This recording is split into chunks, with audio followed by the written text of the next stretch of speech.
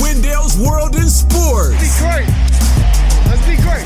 An entertaining and provocative look into the world of sports and beyond. Play our game. All right? Play hard, but stay poised. Please feel free to go over to Apple iTunes and rate and review. Your feedback is welcome. Go rock this thing, huh? Love you, man. Go get him. And now, the host of the program from the Washington, D.C. metropolitan area, Wendell Wallace.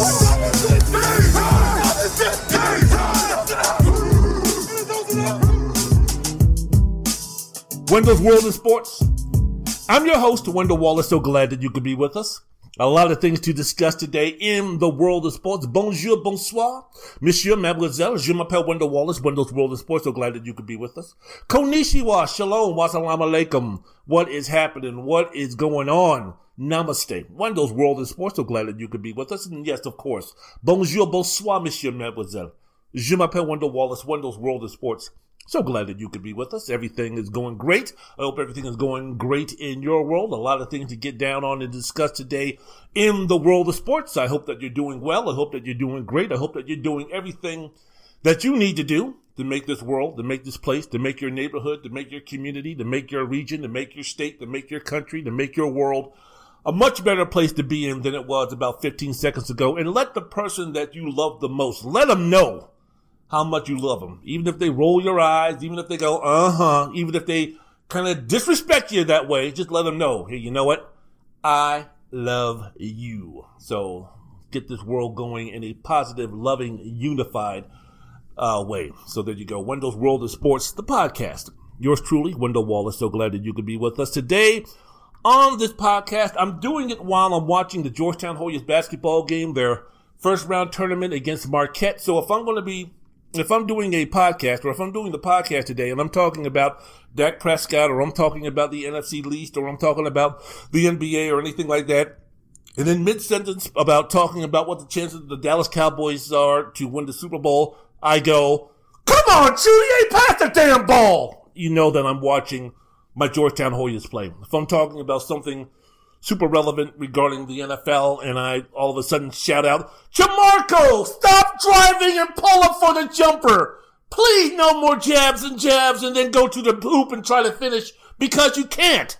Or maybe, Dante, finish, man, you gotta finish. Or, Don Carey, can you guard anybody? Or, Patrick, just put him. I mean, we can't put in Sibley. We can't put in Clark Berger. Anybody?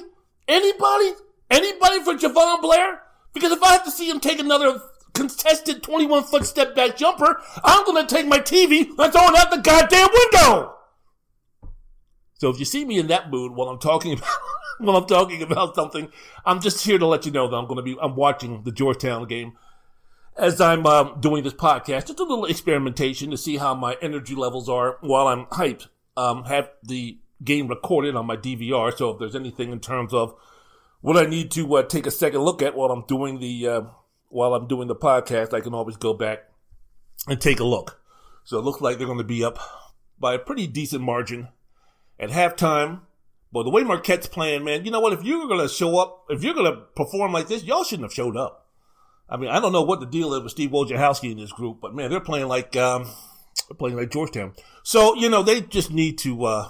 If you want to continue to play like that and get Patrick Ewing his first Big East tournament win, hey, you know, I'm all for it. But when Georgetown is up by 10, 15, 20, like with 20, 25 minutes to go in the game, I'm still not comfortable. That game against Connecticut on the weekend where they got down 12-0, it was like, all right, ball game, game's over. I can see by the way they're playing, they ain't coming back from this, and that the league continued to grow and grow and grow for Connecticut. I was like, we can't put in Colin Holloway. I mean, how far do we have to be down before we play the kids, coach? You know, I'm not there at practice. I don't know these kids personally. You know much more about basketball than I do, than I will ever know. I give it to you. I understand. It's just, we're down by 30 and you're still playing Javon Blair and Jamarco Pickett and Chudier Bile while we have Kobe Clark and TJ Berger and Jabari Sibley and sitting on the bench. Anyways, but Georgetown is doing well so far. At least they're in the lead. So that's what I'm doing in terms of doing this podcast. Going to be talking about some NFL news. I think there's some quarterback in Dallas. I think he signed for a couple of bucks with the professional football team out there. I think I might want to talk about that just a tad and what does it mean for that team, and then move on and talk about the second half of the NBA is starting tonight and get into that a little bit. But I'm going to be doing that while watching the Georgetown basketball game. So hold on to your seats. Here we go. Wendell's World in Sports. I'm your host, Wendell Wallace. So glad that you could be with us. So let's go ahead and start, NFL news. Dallas and Dak are finally a relationship. They are reunited, and man, it feels so good. It feels so good for the Prescott family. It feels good for his agent. It feels good for a lot of people. But the Dallas Cowboys and quarterback Dak Prescott agreed to a 4-year, $160 million contract. Let's not concentrate on the 160 because let's concentrate on the number 126 because that's how much that money is guaranteed. Prescott's signing bonus is $66 million, the highest in NFL history, with a record $75 million due in day one. And the man's 27 years old. Goodness gracious, sakes alive. Just think about it for a second. Could you imagine getting that amount of money? What would you do with it? I mean, in terms of, look, after taxes, he's probably going to be somewhere, with the $66 million signing bonus, after taxes, we're probably looking at a take-home rate, once he pays his agent and everything, of somewhere around 28, 29 mil. If I could put 28, 29 mil in your account right now, put it in your savings, put it in your checking, whatever. Woo-wee! I would still substitute teach. I would still be going up to Mesquite tomorrow to go ahead and go to class and proctor those classes along with Monday and Tuesday. But man, once the school year was over, if I had myself $28 million put in the bank, good Lord have mercy. I wouldn't move, wouldn't do anything drastic. But, that nice little house, that nice little condo in Toronto, a nice little place downtown Vancouver, and then give me a place back east in Albany, Maryland. Yeah, that would probably be my first couple of things I do. But congratulations to Dak Prescott, man, for that money that he's getting. Now, according to a source, the first 3 years of the deal, he's averaging $42 million per. That's according to the source. And let me see here what else when we're talking about that. The Prescott also has a no-trade clause in this deal, along with Dallas having to franchise Prescott this week while it works out the details of the extension. So he's going to get paid. And based on his contract value at the signing, it makes him the highest paid player in NFL history. You think? So the only players who are averaging $40 million per season is Kansas City's Patrick Mahomes, and for right now, Houston's Deshaun Watson. So if you take a look at the highest paid quarterback this upcoming season, you've got Patrick Mahomes making $45 million, you've got Dak Prescott making $40, Deshaun Watson $39, Russell Wilson $35, Aaron Rodgers $33.5 million. Not too bad. Mama, let your boys grow up to be quarterbacks in the NFL. So if the Cowboys would have franchised him, and everybody speaks about the number, look, oh my goodness, we're talking about Prescott making around $40 million or a little bit over $40 million, and this is unbelievable. This is great. Really, if the Cowboys would have said, you know what, we're going to go ahead and we're going to do what the Redskins, we're going to do what the Snyder Skins, the Washington team, did for Kirk Cousins in terms of franchising him every year. If Dallas would have gone ahead and Kirk Cousins Dak Prescott, he still would have been making almost $39 million this season. So when we take a look at this income that he's going to be making, the difference between holding out, waiting for more money, and signing the extension or signing the deal really isn't that big of a difference. Even though, who am I to be talking about $2 million or something like that? It really isn't a big difference, huh? You got $2 million you want to give me since it's not a big difference? Shit. So Prescott's annual salary cap number for this season is going to be $22 million. So that would have been $37.7 million if they would have placed the franchise tag on him. So the savings of $15.5 million against the salary cap allows the Cowboys to go ahead and see what they can do to shore up the defense. They've got a lot of big-ticket players, if you think about it. Prescott now to go along with Amari Cooper and Jalen Smith and Ezekiel Elliott. So, the Cowboys are going to have to do some things in terms of philandering with the salary cap to see what they can do to, again, fix a porous defense. So, it's a big win, as I mentioned before, for Prescott. His next window into the extension negotiations, which would have taken place after the third year, of the deal following the 2023 season. That's when he's going to be up again. That's going to take place during a massive financial windfall for the NFL revenues. That's going to include a new television deal, and basically you're going to start having fans back into the stadium, hopefully, if not 100%, damn near close to 100%. So, with everything that's going to be the salaries and the salary cap and everything, it's going to be booming during that year. So what Prescott is gambling on is continue to be a top flight franchise quarterback. And then when he comes up for free agency again at the age of 31, and we see how well Aaron Rodgers is playing in his late 30s. We see how well Tom Brady is playing. We see how well Drew Brees played into his early 40s. That Prescott is going to be sitting there talking about, you know what? I can continue to make this type of money. 31 might be bad for running backs. 31 might be bad for pass rushers. 31 might be bad for certain positions in the NFL, but it's turning out to be a golden situation for NFL quarterbacks. The way that the league is protecting the quarterbacks right now, Tom Brady is showing you, not just with the TB12, but by the way, the league is protecting these quarterbacks that, if you got good genes and you take care of yourself and you start early enough in that process of trying to elongate your career as much as possible, then guess what? You can be playing, if you're 31, another 10, 12 years at a high level. So with Prescott, that's what he's planning on doing. So if he becomes a free agent right at the time where there's going to be a financial boom for franchises in the NFL, well, then what's to say that he's not going to be able to get a contract that's going to be worth close to $50 million? If that's going to be the case. You take a look at Patrick Mahomes. I mean, he's going to be set now for the next 11, 12 years, even though I'm quite sure if salaries go totally out of whack and Mahomes continues to be what he is right now, the most valuable player in football to an organization, that he will restructure his deal to have him be compensated for that. But you're taking a look now, if Dak Prescott plays the game right, this guy's going to be getting another 2 or 3 huge contracts, averaging about 3 or 4 years in length. So good for him, man. Good for him, and good for him to continue to bank on himself. And I guess, he could be a little bit more chesty and bold in the fact that he was willing to take less years, or he settled on less years, even though he had that gruesome ankle injury, that leg injury. So even a devastating injury is not going to curtail teams from wanting to go ahead and pay.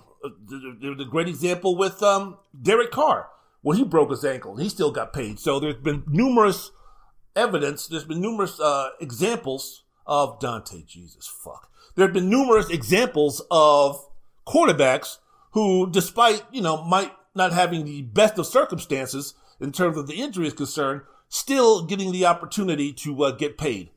And you take a look at what the league is going right now. In a couple of years, for some reason, if Prescott wants to pull a Deshaun Watson and not want to play for the franchise anymore, his contract makes it a lot less doable for a team to trade for him and the Cowboys to get rid of him without any type of really harmful ramifications of doing that. So it's a win-win situation for both squads or both units, I should say, the Cowboys organization and Dak Prescott's team.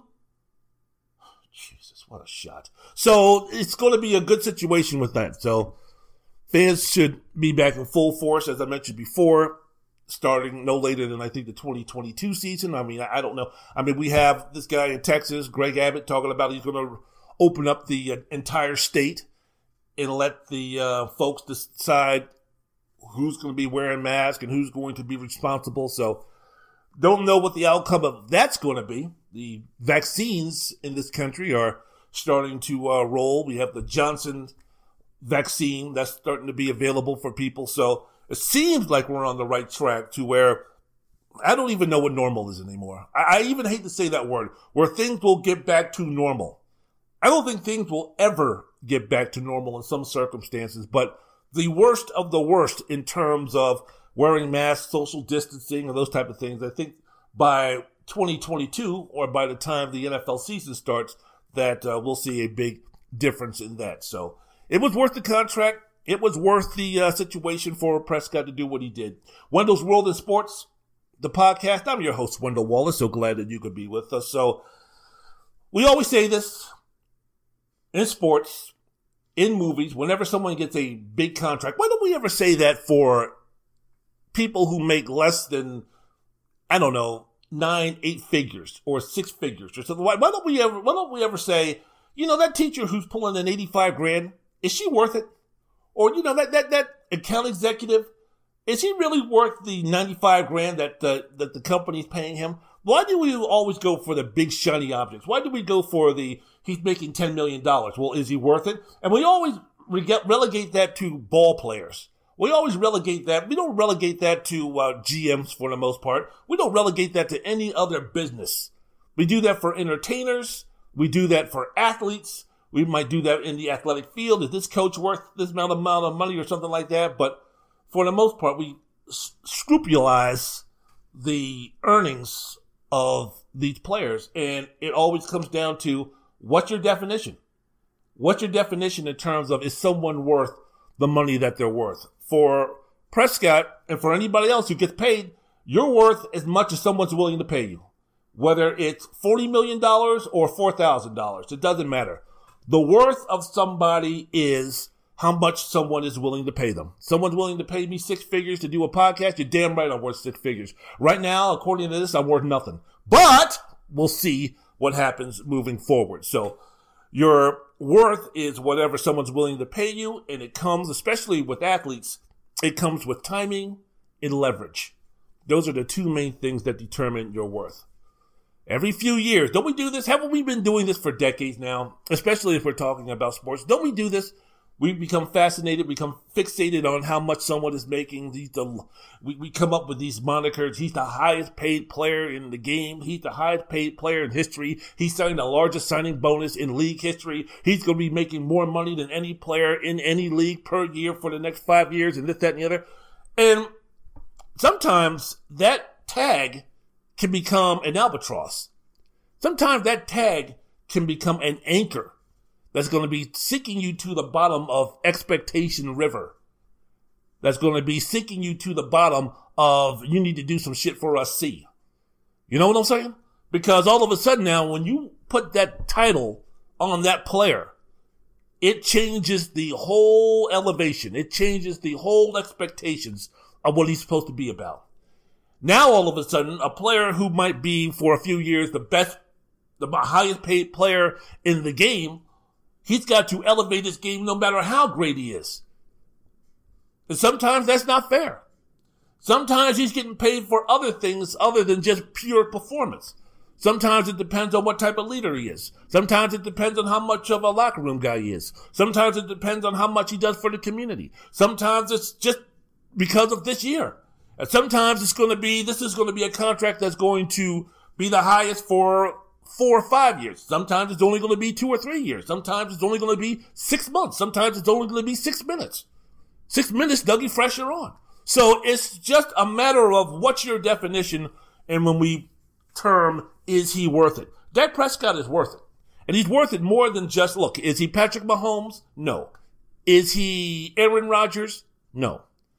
Is he Deshaun Watson? No. In terms of production on the field, in terms of him being a pure quarterback only, no, he's not as talented or as accomplished as a Patrick Mahomes, as an Aaron Rodgers, as a Deshaun Watson, as a Russell Wilson. Did he have a better year even before the injury? Was he having a better year than a Josh Allen? Is he more valuable than, as far as football-wise, Lamar Jackson? All of these things are debatable. I came into the season a couple of years ago saying that if we're taking a look at quarterbacks, and I've said this before on my podcast in the last couple of episodes before, I was speaking about quarterbacks who were going to make a strong impact when the old heads finally leave the game, when we're speaking about Breeze and Tom Brady and Ben Roethlisberger and Aaron Rodgers, and who's going to be that new Breeze? Who's going to be just this generation's Peyton Manning? Who's going to be this generation's Tom Brady? Who's going to be this generation's Ben Roethlisberger? Who's going to be this generation's big name, tour de force, face of the league type of quarterback? And I brought up names like Trevor Lawrence, and I brought up names like Deshaun Watson, and I brought up names like Patrick Mahomes. One of the people whose names I brought up was Carson Wentz.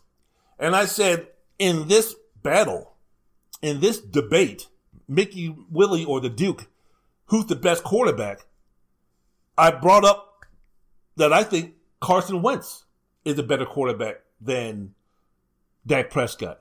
I said that, of course, no earlier than at the beginning of the season.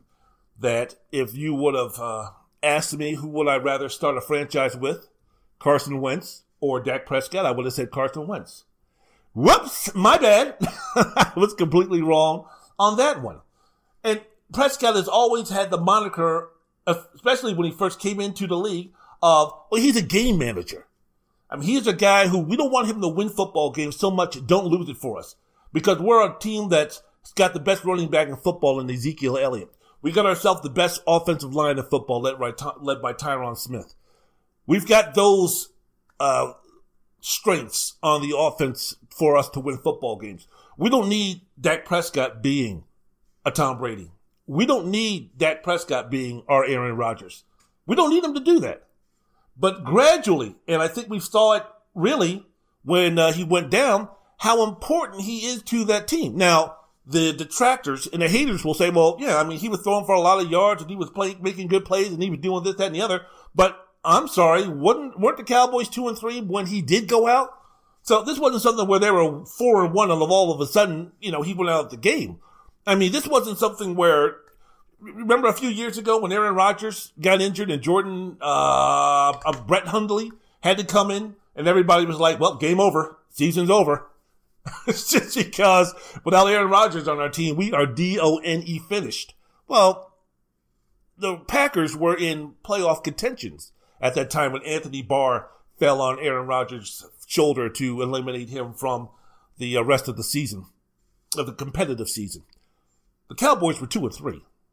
Now, you could also say, well, the defense stunk out loud.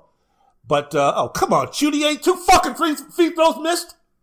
Back to what I was saying. So, yeah, you could sit there and talk about, hey, the defense stunk and this, that, and the other. But it showed that, again, Prescott, numbers-wise, important-wise to the Cowboys offense, yeah, there, but how much did it translate into winning football games when they've only won 2 of their first 5 games? So it's a deal where I think that he's matured, that Prescott has matured into getting that type of money, establishing himself as a guy who's going to be making that. But it's also timing. I mean, Prescott, would you have said Prescott was worth... 1, 2, 3... I might have to turn this television off. Would I have said that in terms of Prescott making this type of money a few years ago? No. But time gonna give me time. That's what it's all about. And we always speak about every couple of years, someone's the highest paid quarterback. Some of them are worth it down the road. The others aren't. You take a look at the highest paid quarterbacks at one point in their careers. I mean, shit, Peyton Manning in his 18-year career, he made almost $250 million. He banked 8-figure salaries, totals 14 times. He maxed out at $35 million in 2004 after signing a second pro contract and hit $25 million twice more.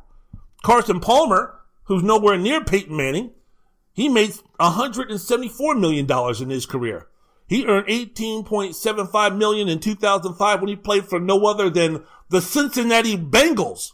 When was the last time you saw Mike Brown give out that kind of money? 2005, almost $19 million was a hell of a lot of money for Carson Wentz, who at the time was near, I would say, what Dak Prescott is in terms of football NFL quarterback right now. And then following 2 campaigns as a member with the then Oakland Raiders, the Carson Palmer then went to the Arizona Cardinals, where he finished his career there, hitting $17.5 million in 3 of his last 5 years.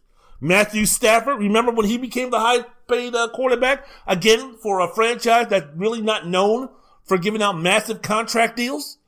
Prior to the 2017 season, the Lions signed Stafford to a then record extension worth $135 million over 5 years, which at the time made him the highest paid player in the NFL.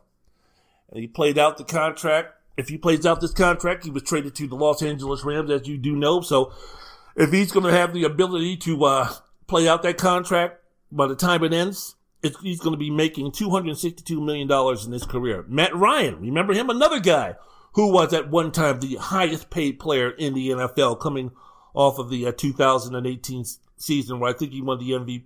He became the highest NFL player with a contract worth $30 million annually and $100 million guaranteed, which was a first in those regards. Signed that 5-year, $150 million contract extension. So on this current contract, Matt Ryan's going to be earning $318 million if he gets to the finish line. Now, he's not going to be able to get to the finish line because that contract runs another 2 years. But still, $318 million. Is Matt Ryan going into the Hall of Fame? Is Matt Ryan going to be considered a generational great? All about timing. All about timing when you sign that contract. Michael Vick, one time, was the highest paid player in the game. Eli Manning was the highest paid player in the game. Ben Roethlisberger was the highest paid player in the game. Russell Wilson, Aaron Rodgers, Jared Goff, that 4-year, $134 million contract extension he signed with the Rams after he was the quarterback for that team that took him to the Super Bowl. Kirk Cousins, remember, after betting on himself so many times, he signed that massive 3-year, $90-something million contract, most of that money guaranteed with the Minnesota Vikings, and signed another contract extension with that squad. Carson Wentz, before Russell Wilson became the highest paid player seemed like 5 minutes later. But at that time where he signed his contract, he was the highest paid player in the game. So it's all about timing. It's all about time, place, and space when that situation is going to come. And when those guys signed those contracts, were they considered the cream of the crop, fruit of the loom, best of the old, best in that regard? No.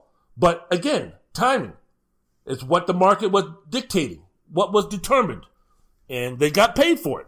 Can't blame those guys, even if they didn't live up to the contract. Can't blame that on a Carson Wentz. You can't blame that on a Jared Goff. Someone wants to overpay for him? Shit, fine, but are you going to turn anything down? Wouldn't you want to be overpaid once in your life? And then not be able to live up to the contract and still get paid? Your ego might be bruised, but are you going to give any of that money back? If someone gives you, at your job, someone comes up tomorrow and says, I'm going to give you a $5,000 bonus for you this month to hit some goals, and you come close, but you don't hit those goals, are you going to get that $5,000 back? No. So there we go. Mahomes and Watson, my dear, set the market value for franchise quarterbacks. The franchise tag would have been around $38 million. So it's not like the Cowboys zoomed past the floor of the amount that they could give this guy. Would have put Prescott in the top 5 highest QBs paid this season, even if the Cowboys did sign him to the franchise tag. It's all about timing. All about timing. And as I'm talking about this here on Wendell's World in Sports, the podcast with yours truly, Wendell Wallace, and we're also talking about leverage and demand. Again, Prescott has proved to be the most valuable and important player over a period of 4 years. He started every game that he's played for. He started every game. He hasn't come off the bench or anything like that. 69 to be exact. Not the year that I was born, but 69. And he hasn't had a losing record as a starter in any of his 5 seasons. The Cowboys have won the NFC East twice, the one playoff game. Yeah, they haven't won the Super Bowl. Yeah, they haven't made it to the conference championship. And then again, at the beginning of his career, his rookie year, yeah, sure, this was a guy where, don't lose it for us. Just do what you need to do. Your responsibilities in terms of winning is concerned, helping our team win, is going to be minuscule. But I'm sorry, didn't Ben Roethlisberger win a Super Bowl with the Pittsburgh Steelers playing like that? Normally, when you have guys, even if they sit for a year or two, their first year under the helm of being a starting quarterback in the league, it's not too good. Peyton Manning went 2-14 his first year. Wasn't Tom Brady, for the most part, after he replaced Drew Brees, when Mo Lewis took him out for the season, or for the most of the season, wasn't Tom Brady considered more of a game manager? It wasn't until that last drive in the Super Bowl against the St. Louis Rams that it was possible that we might be having something here in what is now considered one of the greatest football players of all time. But that first year of him being a starter for the New England Patriots, Brady wasn't lighting things up. Bill Belichick wasn't asking Brady to be the star of the show in terms of winning games. If it wasn't for a bad call against the Oakland Raiders, he wouldn't have even had the opportunity to have that opportunity to become the player that he was, taking the Patriots down the field to kick the game-winning field goal. And when I say take the team down the field for the game-winning field goal, Adam Vinatieri didn't hit a chip shot. That was a pretty good-sized field goal that he made to give Bill Belichick his first Super Bowl championship. Aaron Rodgers, I believe, was 6-10 his first season as a starter. So to sit there and talk about, well, we have to kind of take a different light with Dak Prescott, because the first couple of years when the Cowboys went 13-3 one year, and I think they were really good the other year, the fact that, he came back and that he was nothing more than a game manager, this, that, and the other. Well, very few. Not unless you want to say Patrick Mahomes and Dan Marino, there really hasn't been quarterbacks who have been great right out the gate. So, hey, 40-24 as a starter, as a starting quarterback when playing an entire season, sounds pretty damn good to me. And in 2019, he set career highs in passing yardage, where he threw for over 4,900, and touchdown passes, where he threw for 30. And in 2020, he was on pace to set an NFL record for passing yards with 1,856 yards in his first 5 starts. And of course, we know that he had that gruesome injury, but he also had 9 touchdown passes and 4 interceptions. And Ezekiel Elliott, the guy who we put in the argument with the Cowboys in terms of, well, who's more important to this team?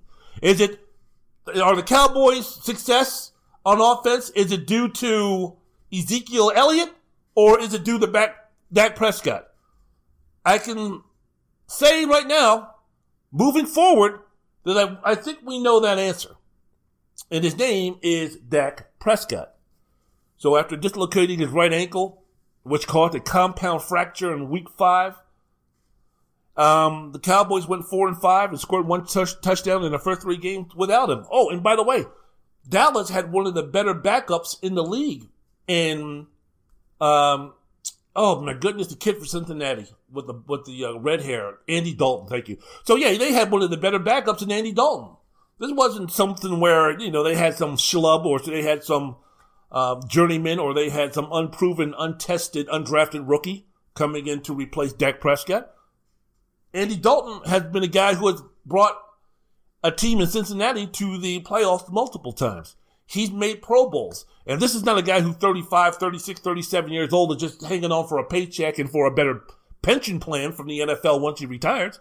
This is a guy who still has aspirations to become a starter. And in some situations, Washington, New England, that he was better than the starter. So, shows you the worth, shows you the impact, shows you then the leverage that Dak Prescott has moving forward with this contract. And again, he went from being a game manager, benefited from a strong running game offensive line, to the most important player on the team. That shows you something right there. That shows you his growth. That shows you leadership. That shows you dedication.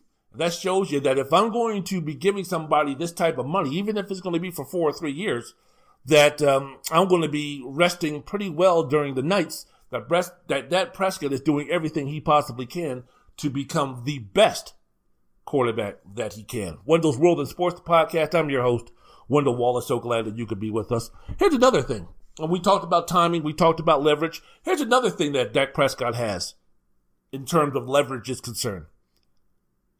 Jerry Jones, as you know, the owner of the Dallas Cowboys, he's 78 years old. He ain't no spring chicken. He's not living forever. And it's been 25 years since, quote-unquote, America's team has won a Super Bowl. We're talking about 1992. And again, he's 78 years old, and he ain't living forever.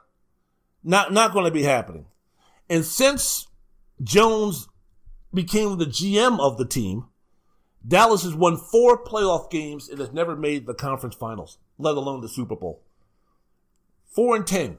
That's what he's been in the 25 years that he's been the GM, the architect of putting this team together. And he's had Bill Parcells as a coach. So the years that Parcells was the coach of the team, that shouldn't even count. The number of times that Dallas had been mediocre or bad during Jones' tenure, 13 of the 20. When I say mediocre or bad, I'm talking about either 500 or worse 13 times in 25 years. Yeah, he's won the division 7 times. Fantastic. But guess what? This is the last opportunity for Jones to work with a quarterback of this caliber in this situation, where with him being your quarterback, you should be the best team in your division. What does it mean for the conference? What does it mean for the league? To be determined because of your defense. But Jerry Jones doesn't have another opportunity to let Dak Prescott go, or shortchange Dak Prescott, or hardball Dak Prescott, or did to Prescott what Washington did to Kirk Cousins, because he doesn't have another 5 or 6 or 7 or 8 years to go ahead and try to find another Dak Prescott or find another franchise quarterback. When you get him, you hold on to him. And again, I'm not saying that Prescott is the caliber of a Deshaun Watson, but why do you think that the Houston Texans are doing everything humanly possible not to get rid of Deshaun Watson?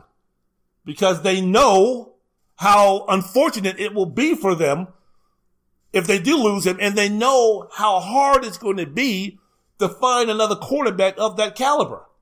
Deshaun Watson types, they don't grow on trees. You can't say, we'll just go ahead and trade Deshaun Watson and we'll get another one in a couple of years. The Patrick Mahomes and the Deshaun Watsons and the Aaron Rodgers and the Tom Bradys and the Ben Roethlisbergers and the Russell Wilsons, they don't come around the bend every couple of years. They don't be coming around the mountain when they come. No, they don't. So if you're the Cowboys and you got this franchise quarterback right here and he's looking for a boatload of money, and you're Jerry Jones and you know how egotistical he is and you know how passionate he is about winning, and he's 78 years old, and he said himself, look, man, I'm not going to be, I can't live forever, and I'm a lot closer to getting to the pearly gates than I am to anything else. I got to win, and I got to win now. I'm not thinking 10 years down the line. I'm not thinking 15 years down the line. Nice shot, Javon. I'm not thinking about that nonsense. I got to do something, and I got to do something now. So if I have to sign Dak Prescott to a term that will put him financially in the same neighborhood as Mahomes and Deshaun Watson, I mean, if he had to have the biggest house on the block between the streets of Mahomes Avenue and Watson Street, well then shit, that's what I got to do. I can't take the money with me. When I'm dead and gone, I can't take the team up to the Heavenly Football League and have them start playing there. I can't take that team. I can't take that yacht. I can't take that money. I can't take it. When I'm done, I'm done. Believe me, if I could, I would. So with Jones, it's like, hey man, here's a guy who suffered through, Troy Aikman gave him a few good years near the end of his career. But, this is a guy who's had to work, as far as the quarterback is concerned, with Quincy Carter, Anthony Wright, Ryan Leaf, yikes, Clint Stronel, Chad Hutchinson, Vinny Testaverde, Drew Henson. Drew Henson, the guy who started in college over Tom Brady. Drew Bledsoe. And then, Tony Romo came on board. 2003 undrafted free agent. They groomed him, they marinated him. He didn't get to throw a pass until 2006. Turned out to be a pretty good quarterback for the Cowboys. Didn't get him to the Super Bowl. Didn't get him to the NFC Championship. But he was a very good quarterback for those guys. But you take a look at Romo's backups. Brad Johnson, John Kitna, Stephen McGee, Kyle Orton, Brandon Weeden, Oklahoma State. Played in college when he was like 52 years old. Matt Castle, Kellen Moore, who's now the offensive coordinator. Good rebound. You see that, and you take a look at Romo's backups for a combined 6-19 record from 2008 to 2015. What I'm saying is, you don't chance this bad boy. You don't think down the road when you're Jerry Jones and the Cowboys. So because of that, how did he miss that fucking layup? So because of that, the Cowboys have got to do what they got to do in terms of it. We have to, quote unquote, overpay. Then that's exactly what we do. Hold on for a second. I love what you're doing right now, Javon. Woo! I love the unselfishness. Keep it up. But getting back to the Cowboys. So yeah, that's the deal. Timing, leverage, opportunity, there we go, for Dak Prescott. So, looking at these quarterbacks of consequence in Cowboys history. Take a look at all the Cowboys, the quarterbacks who have played for Dallas in their long, illustrious career, or their franchise. Don Meredith, then Roger Staubach, who, I'm not going to even mention Craig Hodges. Is it not Craig Hodges? Craig Morton, excuse me. Craig Hodges was the guy who played for the Bulls basketball player. My bad. Okay, I got basketball on television here, and I got basketball on the brain. But no, Don Meredith, then Craig Morton led the Cowboys to the Super Bowl V against the Baltimore Colts. Then Roger Staubach. Then when he retired, Danny White. Then after that, it was Troy Aikman and then Tony Romo. Taking a look at a pretty illustrious group. And when you're speaking about the Dallas Cowboys, quarterback for the Dallas Cowboys is one of the most glamorous positions in sports. Prescott now has put himself in that category. Where could he end up when everything is all said and done? He's got the money. He's definitely going to be the highest paid. But where could he end up in terms of the greats? No one's getting past Roger. Roger Staubach, that's my man. Love Roger Staubach. Loved him growing up as a kid. Wait a minute, weren't you a Washington football fan? I was like 7, 8, 9 years old, man. And you had Dallas on every week. And this is the time before cable. This is the time before all of that. So, you know, Dallas was playing every single week. So, hell yeah, I love myself some Dallas Cowboys. My elementary school picture in 5th grade, Miss Smith's class, you saw me with my Roger Staubach jersey on. So Staubach will always be number one as far as the greatest Cowboys quarterbacks. As far as just greatest Dallas Cowboys ever, it's him and Tom Landry in terms of, it's just those two. And then 3, 4, and 5 are all the way a lot down. If you're going to be talking about Emmitt Smith or Troy Aikman or Michael Irvin or, Tony Hill, Drew Pearson, those guys. I mean, it's tier 1, Tom Landry, Roger Staubach on the Mount Rushmore of greatest Dallas football players ever, or Dallas Cowboys employees ever, because Tom Landry wasn't a player. But, most identifiable, Landry, Staubach. And then if you go down, you'll run into Emmitt Smith and Michael Irvin and Troy Aikman. And then if you reach a certain generation and a certain age, you'll hit Tony Hill and Randy White and Billy Joe Dupree and Robert Newhouse and oh boy. So there you go. So Prescott, when everything is all said and done, let's say if he reaches his potential, right? Let's say that he becomes one of the best football players or one of the best quarterbacks in the league, and he does right by Dallas. I think Prescott is ending up third behind Aikman and behind Staubach. Again, no one's beating out Staubach for the top list. Him and Tom Landry are the reasons the Cowboys are the Cowboys. Aikman, he won 3 Super Bowls in 4 years. He helped make Dallas one of the teams of the 1990s. I mean, he was the quarterback that brought Dallas their first championship after a 15-year drought, brought them to the championship in 1992. Before that, the last time Dallas won a Super Bowl was against Denver, 27-10, in the Superdome against the Orange Crush of the Denver Broncos. And no, that pass that was ruled a touchdown, that was caught by Golden Richards, that was definitely an incomplete pass. It wasn't even close. Yet and still, Harvey Martin, Too Tall Jones, Randy White, Thomas Hollywood Henderson, Dallas with the better team. Of course, they're going to win the championship. Tony Dorsett running back on that team. Preston Pearson.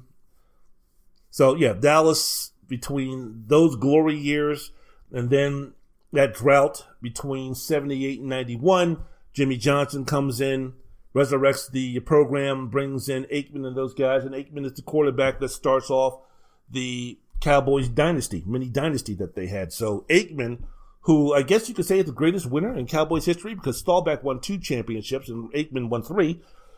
You could say that it's Staubach and then Aikman in terms of the greatest Cowboys in Cowboys quarterback history. And, Aikman's in the Hall of Fame. So, there's another thing that's the deal. So the gap right now between number 2 and number 3, whether you want to put Danny White or Tony Romo in there, I would maybe go with Danny White.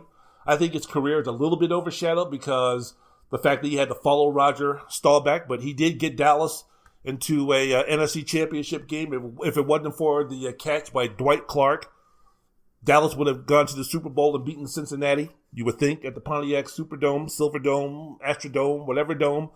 So, I mean, if you're speaking about just winning, Danny White, you could say, is probably the third best, maybe the most underrated Dallas Cowboy quarterback in their franchise history, even though Don Meredith is more known for goofing with Howard Cosell than he was as a quarterback. Timothy Ego Hefe, you've got to finish!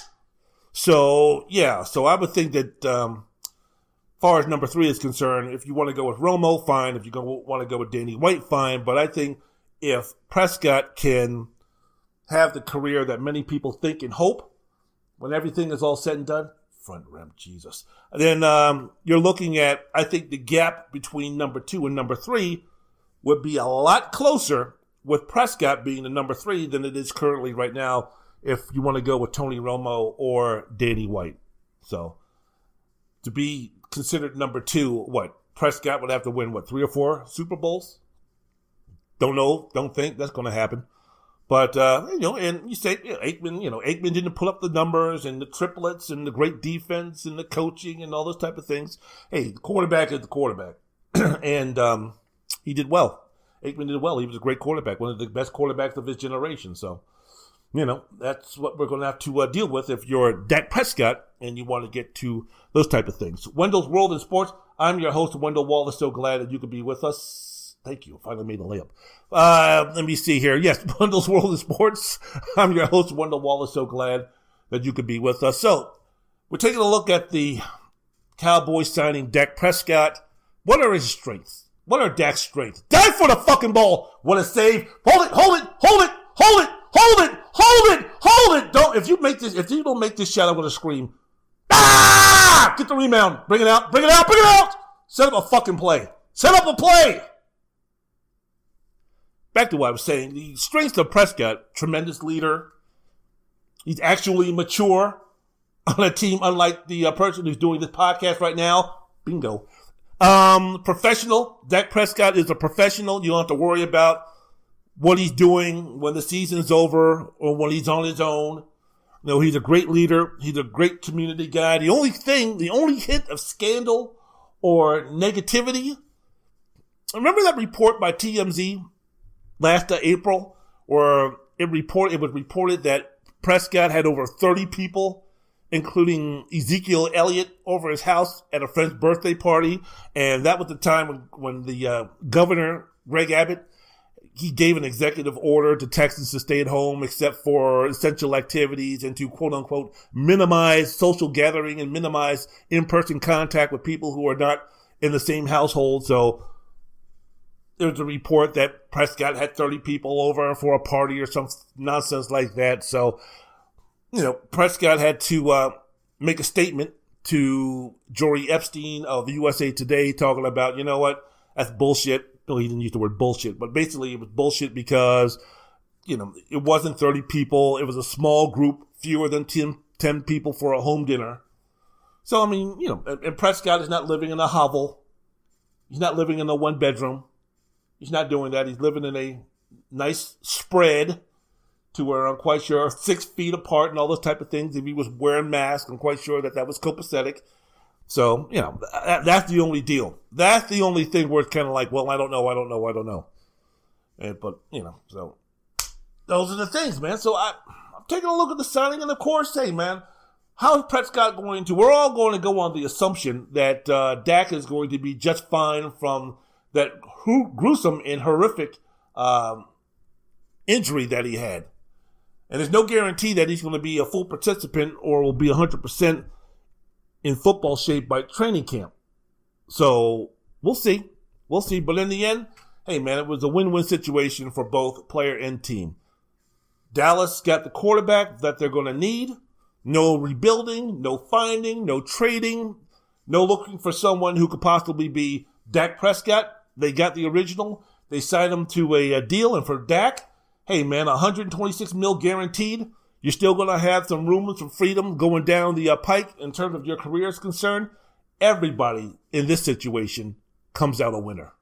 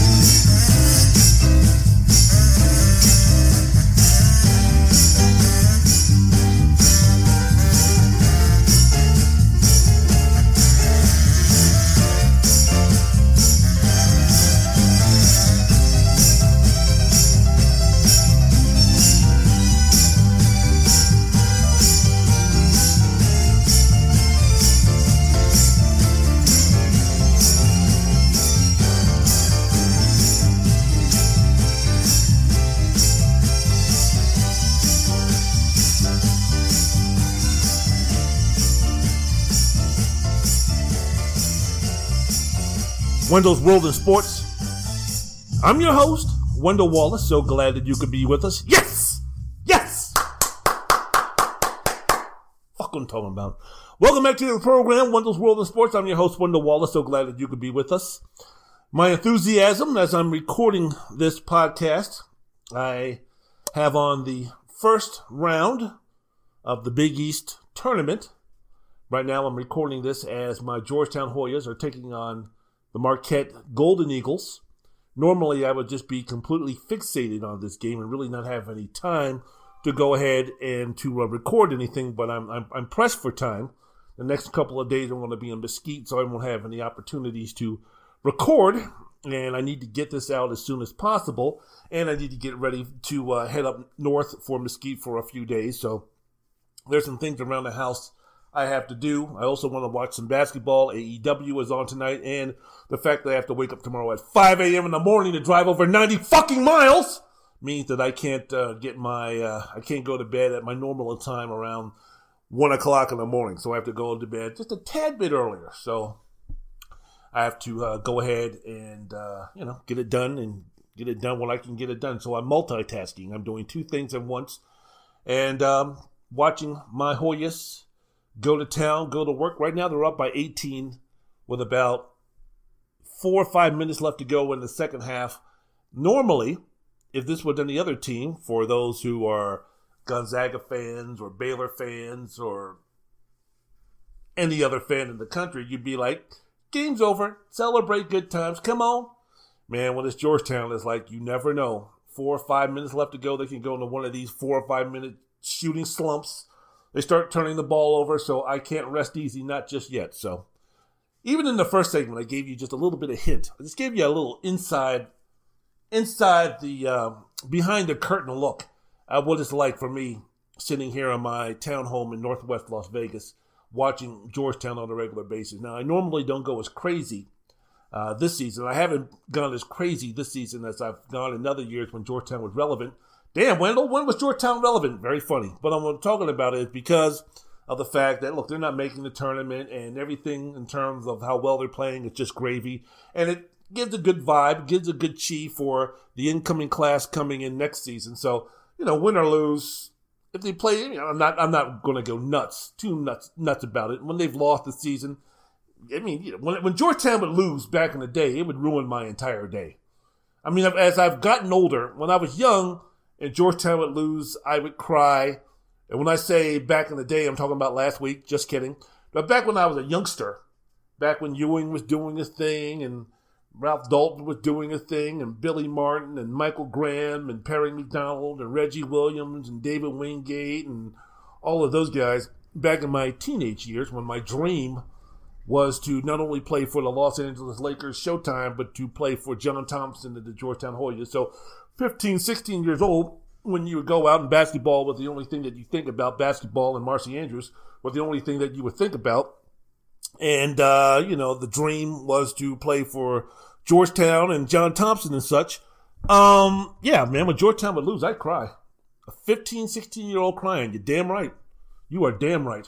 I still have not been able to watch Michael Jordan hit that jump shot on the left-hand side in the 1982 NCAA basketball game. I remember crying the whole night, and then that morning as I was on the bus going to E. Brookley for middle school, I was still crying.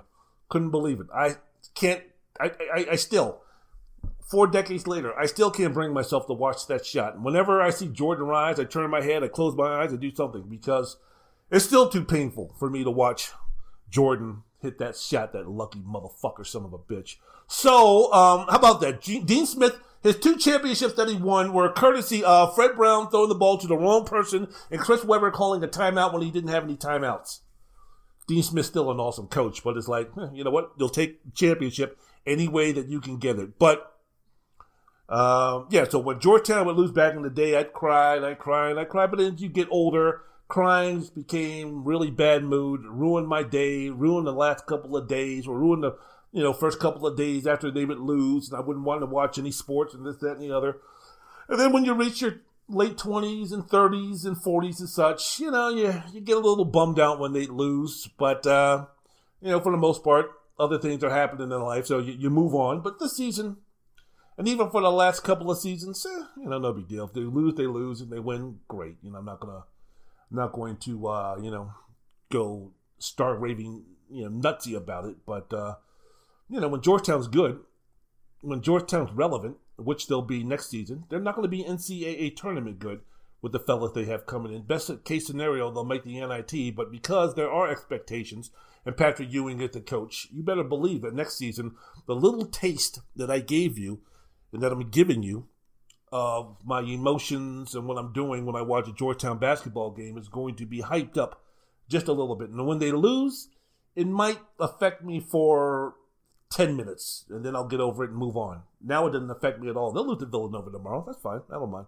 But, so that's what it's like. So I hope I can finish this podcast. I don't want to lose my voice. But how am I going to work this tomorrow? Because tomorrow I'm going to be up in Mesquite in class, and if they win, which it looks like they're going to, the game is going to be at 9 a.m. tomorrow. Might have to do some subterfuge here. I might have to, kids got the homework, you kids got the assignment, you know what y'all supposed to be doing? Cool, leave me alone. I'm going to be over here in the corner. And if you hear me yelling, screaming, and cursing, pay it no mind. Yes, Clarissa, what's happening?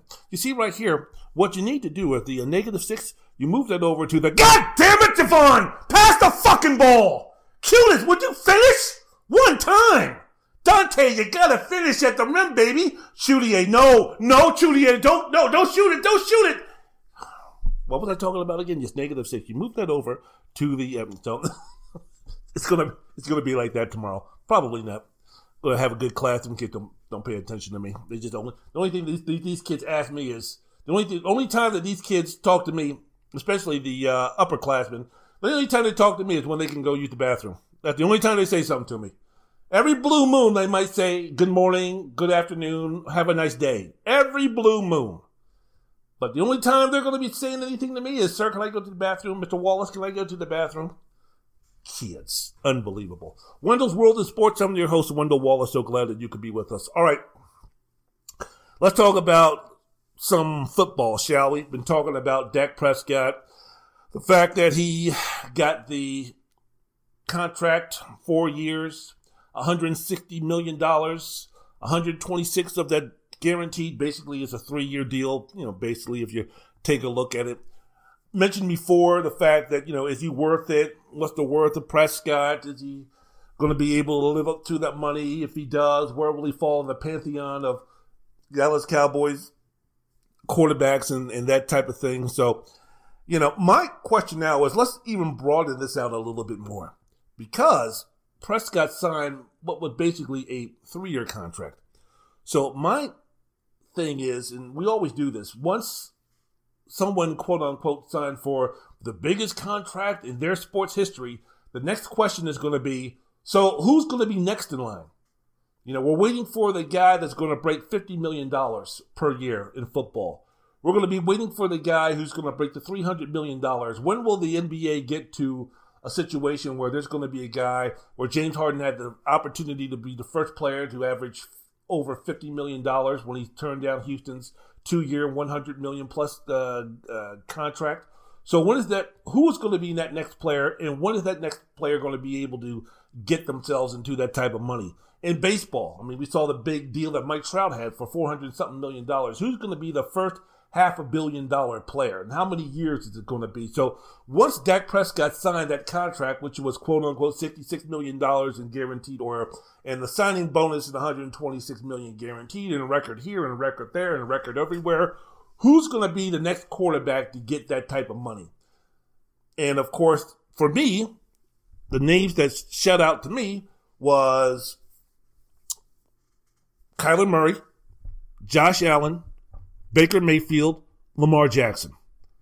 Those are the first names that kind of shot to my mind in terms of who's going to be that guy that has the opportunity to get that next big contract, depending upon, as I mentioned before, your definition of, getting a big contract or, timing, opportunity in terms of those things. Prescott, it might be Dak Prescott again, because he's going to be a free agent when he's 31 years old. He'll have another 2 to 3 big paydays left in his playing career. So if you take a look at Josh Allen, if you take a look at that rookie class from a few years ago, which included Baker Mayfield, Lamar Jackson, Josh Allen, their time is coming up at the end of this season. Their rookie deals are going to end. So what are we going to be talking about here? Because, Josh Allen is going to sign. He had an incredible season. So if he duplicates or improves on that success that he had this past season, what type of money are we talking about, and what type of offer are the Buffalo Bills going to give him? The same thing with Lamar Jackson. And to an extent, the same thing with Baker Mayfield. I don't think Mayfield is going to be making Deshaun Watson, Patrick Mahomes, Dak Prescott type money. I don't think he's going to be at that plateau. But when you take a look at Mayfield, if he can build upon what he did last season, where the quarterback for the team in Cleveland that got him to the playoffs and the longest of longs, and actually won a playoff game beating the hated Pittsburgh Steelers, the fact that now you're taking a look at Baltimore and Cleveland, that are supposed to be favorites, should be favorites in the AFC North. If Mayfield can continue to build on what he started last season, what type of deal is he going to get if Cleveland decides that, this is going to be our guy? So all of those things, are they going to be looking for a Patrick Mahomes type of deal? 10 years, big money?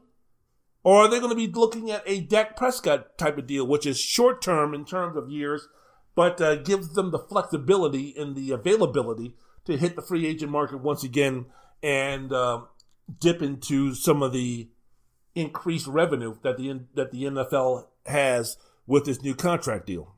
As you know, Mahomes signed the richest contract in sports history last offseason. I thought it was Mike Trout, but what do I know? But Mahomes signed a 10-year, $450 million contract extension. So if you added up the money to his existing contract, the total deal was then $503, hence the first $500 million player over 12 years with $477 million of that guaranteed. So as the salary cap can jump and inflation and the league salaries continue to rise, Mahomes in Kansas City, you would think, would renegotiate his deal to ensure that if he is one of the top players in football, or if he still remains the top player in football as far as quarterbacks is concerned, and that margin is still maintained to what it is now, sorry, Aaron Rodgers fans, then, if Dak Prescott is in 3 or 4 years is going to be making arbitrary number $46 million, you better believe that Patrick Mahomes is going to be like, yeah, you know what? I might have 7 or 8 more years left to go on this contract,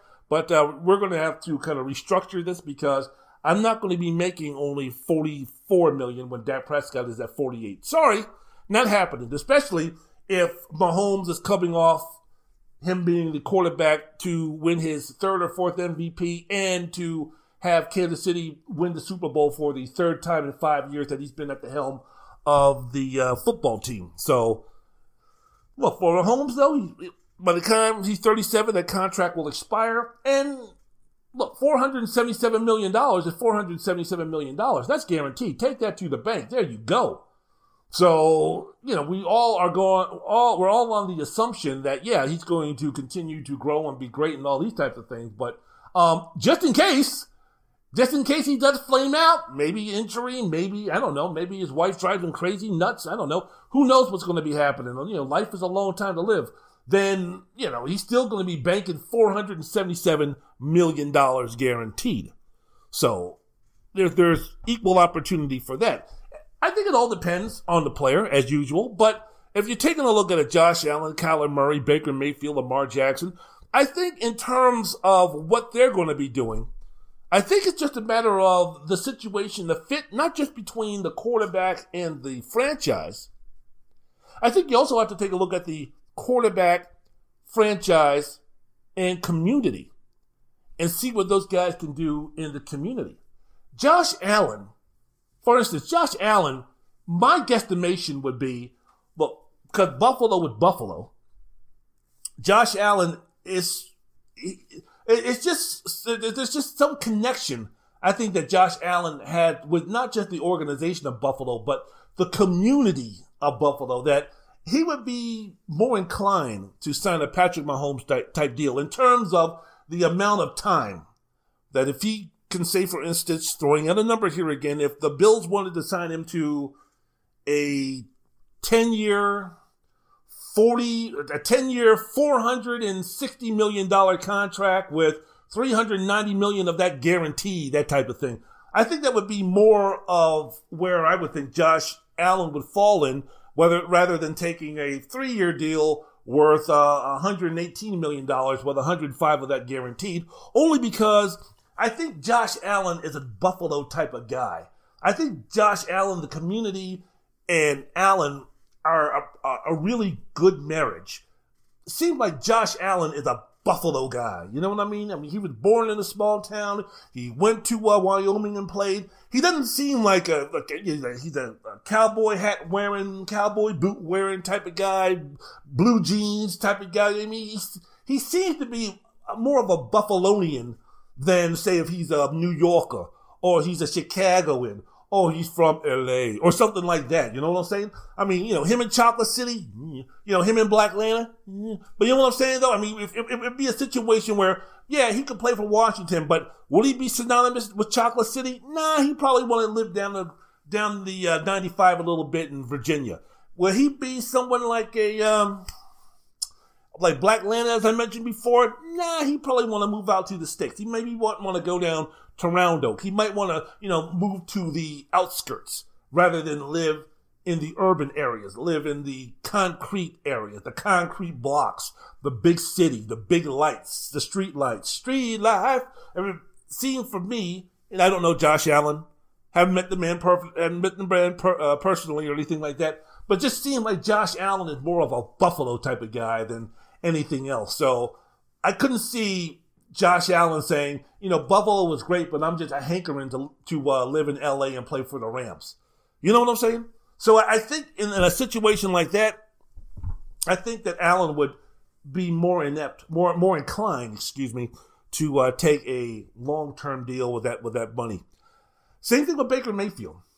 I think Mayfield is a guy who sees the opportunity to, man, if I become an icon in this, if I can be the quarterback that takes this franchise to the Super Bowl and win it, that just opens up so many things for me. I mean, you're talking about one of the storied franchises in NFL history, so which in turn makes it one of the most storied franchises in North America. It's right up there with the Cowboys. I mean, when you're speaking about franchises in this country, and you're speaking about the Boston Red Sox and the New York Yankees and the Chicago Cubs and the Boston Celtics and the Los Angeles Lakers and the Pittsburgh Steelers and the Green Bay Packers and the Dallas Cowboys. Cleveland is right there. Cleveland is right at that dinner table. Cleveland is right in the same section of that club when we're talking about iconic, historic type of programs, type of franchises. And through their years of futility, as you're speaking about the football squad, and how much we could talk about LeBron winning the NBA championship for Cleveland. We could speak about the so many times that the Cleveland Indians have come close to winning the World Series, but yet and still never have. It's still, without question, a Cleveland Browns town by far. And if Mayfield can be that guy, and they've got the offensive line, they've got the running backs, they've got Myles Garrett, they've got the coaching staff, I think they've got the right direction and where they're going. If Baker Mayfield can do something that Youngstown native Bernie Kosar couldn't do, that Brian Sipe couldn't do. I mean, if he gets to the Super Bowl with this squad, I mean, wouldn't you already have to put Baker Mayfield as the greatest Cleveland Brown outside of Jim Brown, outside of the wide receiver, Gary Collins? I mean, the 1965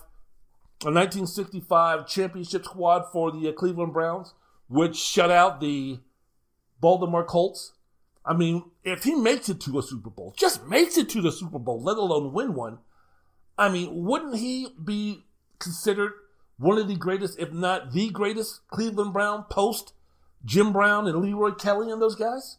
I know that he would still have a long way to go, but I'm just thinking he would be the most accomplished if he got him to the Super Bowl.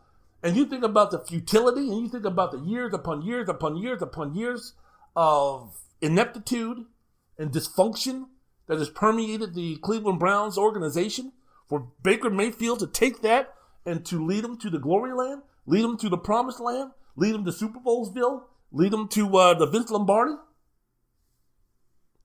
If I'm Baker Mayfield, you can't get that anywhere else. There are few franchises, as I mentioned before, should have thrown in the Chicago Bears.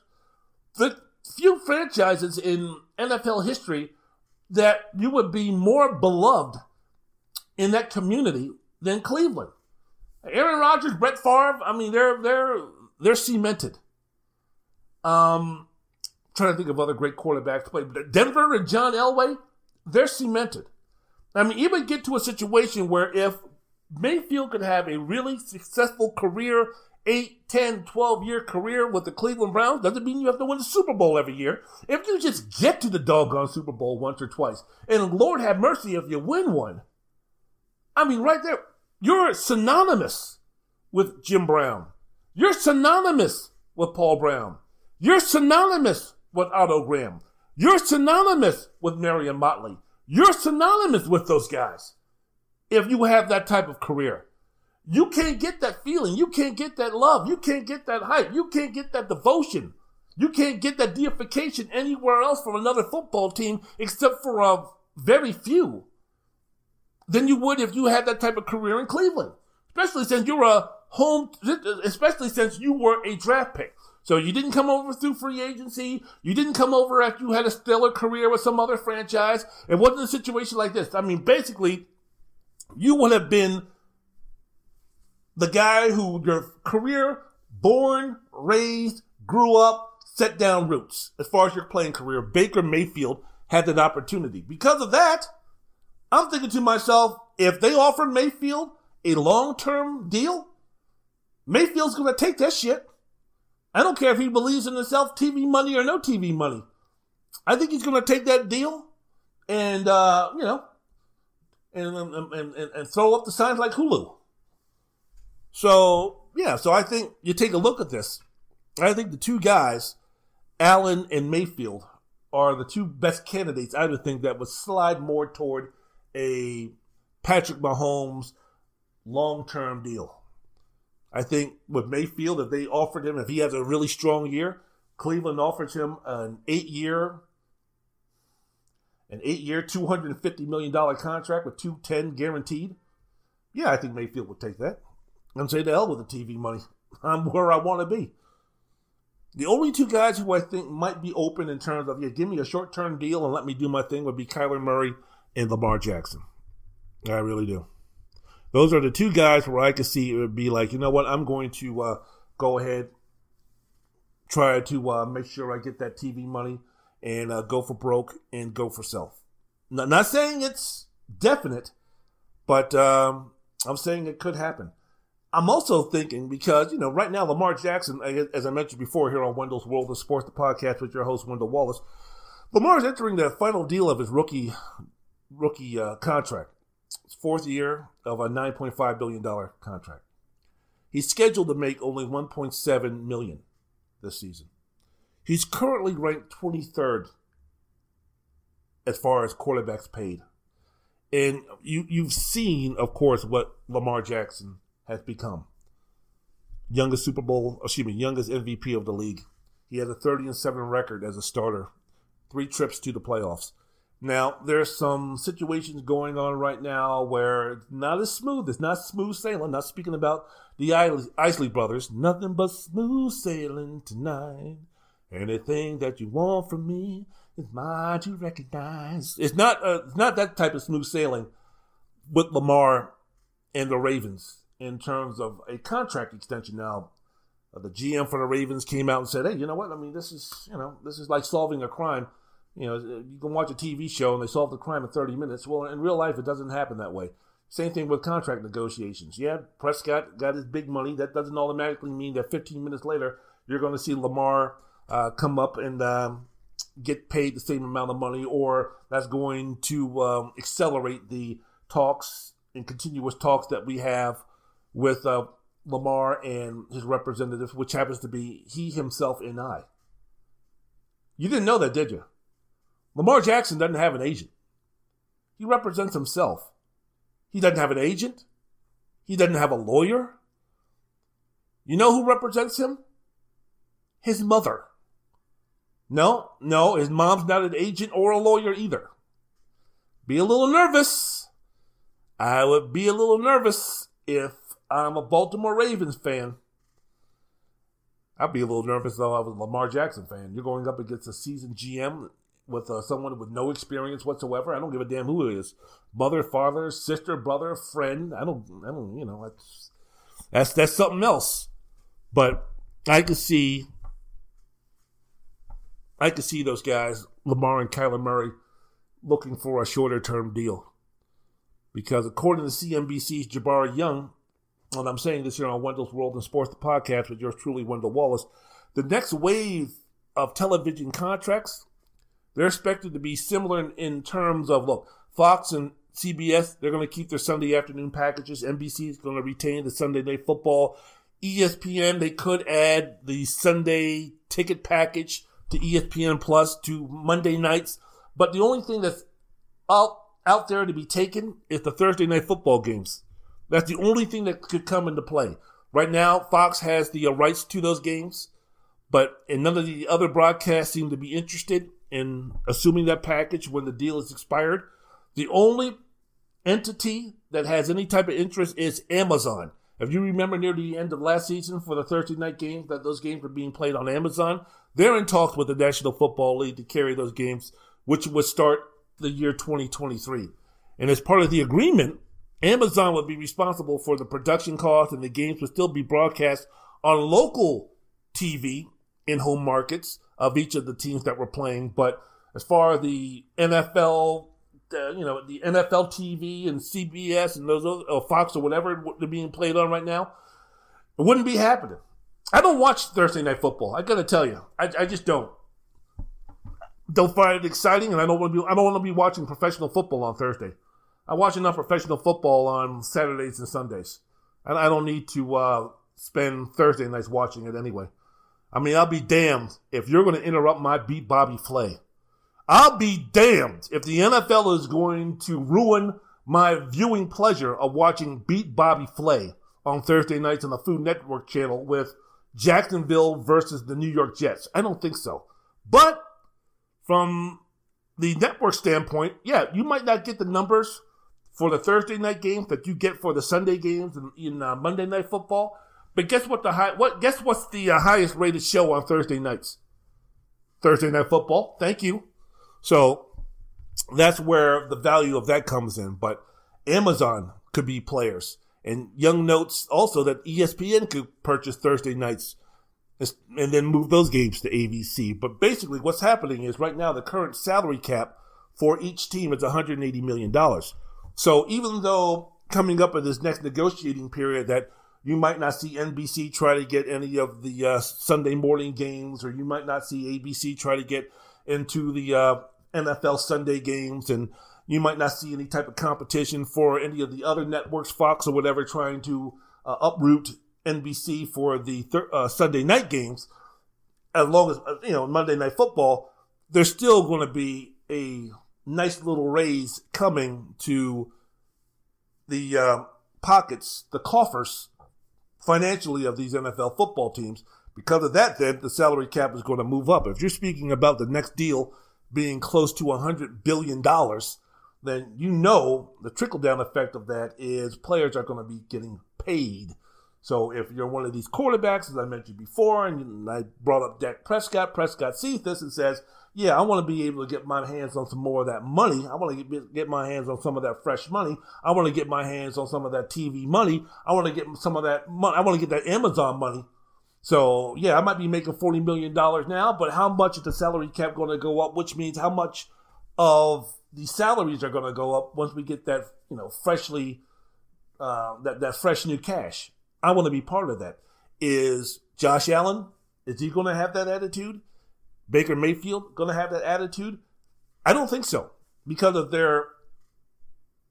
of who they play for and what can they become playing for those teams and how well they identify with those markets and how much those markets and those players are in such harmonious, sound relationship with them. Lamar, I can see, yeah, I want to get that money. I'm going to get that money. Kyler, yeah, I'm going to see where I can get that money. But, the new television contract would be, as I mentioned before, worth $1 billion through the end of the decade. The Monday Night Football package rolls through 2021. So when they renegotiate, I'm quite sure the NFL is going to, get a few more dollars out of that. So, interesting times. A business move by Dak Prescott. Shorter length. You still get that money. Bank on a nice raise once people are back in the stadiums and the TV money starts kicking in. Josh Allen, Baker Mayfield in my position, they're cool with what they're going to get. Kyler and Lamar, I can see them wanting to try to get the money. Don't blame either one. Not saying one strategy is better than the other, but it'll be interesting down the road in this offseason of quarterbacks where you had Jared Goff and Matthew Stafford and Carson Wentz being traded and the whole hullabaloo with Russell Wilson and Deshaun Watson and the story with Dak Prescott. For the next couple of off seasons, I'm telling you, don't be sleeping on the NFL in terms of putting them away in the closet and then bringing them back out when the draft comes. With these quarterbacks, the way that these folks are acting, and we haven't even talked about potentially what drama Aaron Rodgers is going to bring to the game. Woo! The NFL is getting juicy, and I can't wait to see what's next.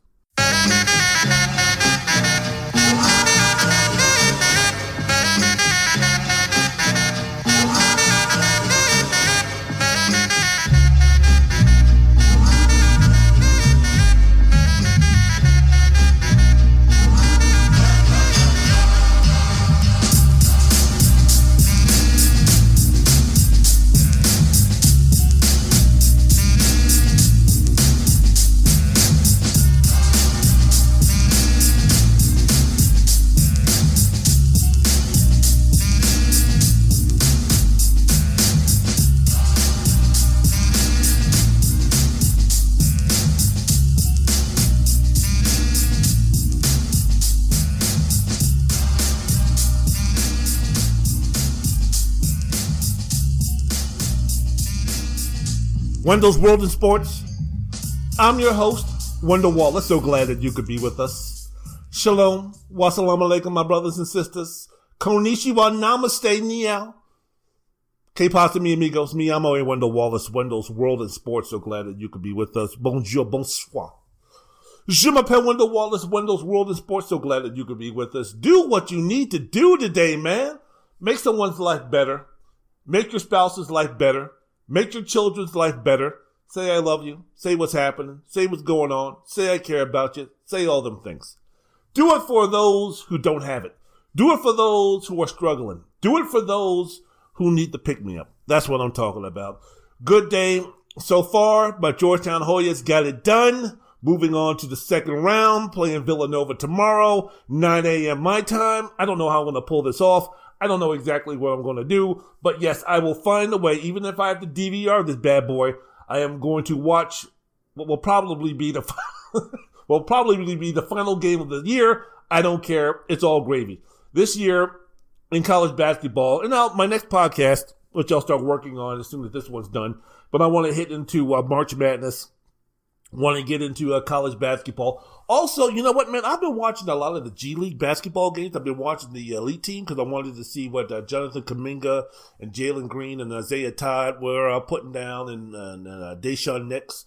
And I'm watching those games. And I'm watching some of the college basketball tournaments, some of the college basketball games. And, of course, the question's going to be, if you're a high school senior, if you're a five-star recruit, if you're a quote-unquote one-and-done, are you going to go to play college basketball for a year, participate in a tournament, whatever, be on campus, taking classes, this, that, and the other? Or are you going to get paid six figures, go to the G League? Basically, which avenue is better for someone that's a one and done? The college experience or what the G League and what the G League select team is doing? I've got my thoughts and my opinions and feelings about that. I'm going to save them for my next podcast, but it's going to be interesting. The fact that, you know, if you're a guy, again, someone like a Chet Holmgren who's being recruited by Georgetown, please, Jesus, please. And, you know, you're being recruited by Gonzaga and Georgetown and Kentucky and Duke and all these big tier schools. And he's the number one recruit for the 2021 class. He hasn't decided yet. And the G League is an option. And you're someone like a Chet Holmgren. Are you going to go that route? Interesting to see what the G League or the G League select team is going to offer Holmgren, if it's going to play any type of role in him deciding whether he's going to go to college for a year or go to the G League. But if you're him, and I know everybody's different, so there really is no one answer, no one right or wrong answer, exactly what plays into your thought process in terms of what exactly do I want to do? And with the situation where, you know, you can make some money on your likeness if you go to college, because that's some of the shackles are being unshackled in terms of what you can do to make a little money. Is that going to play a role? You know, how much of a role is that going to play in whether you're going to go to one school or the other school or go to the G League or whatever? So those are some of the things that I have in mind. Is Jalen Green a better prospect than Jalen Suggs right now, because one played at Gonzaga and the other one played in the G League. One played against college-age kids and men, while the other one actually played against men. One had college coaching, the other one had NBA-type coaching. So all of those things I'll get into on my next podcast. I'm really looking forward to doing that. But, you know, when Prescott and that news went down, it was like blow it up, start all over again. So as far as the podcast is concerned. So that's what I'm going to be doing right now. So speaking about this whole Dak Prescott thing, then re-signing with the Dallas Cowboys, he said at this press conference, I want to be a Cowboy. I want to remain a Cowboy. I am a Cowboy, and this, that, and the other. No hint of Bon Jovi being there, but I'm a Cowboy. I'm a Cowboy. I'm a Cowboy. Okay. So now that we've got, again, when you put such things as highest paid player in the NFL, $40 billion player, $66 billion signing bonus, $75 million, all of these big time numbers. All of a sudden now your expectations become elevated. So now, rightly or wrongly, many people are going to figure the key for the Dallas Cowboys, their success or their failure, is going to ride primarily on Dak Prescott, because he's the highest paid player, not just on his team, but one of the highest paid players in the NFL at the most important position of in the league in terms of playing the quarterback position. So what should the team's expectations be for the upcoming season for 2021?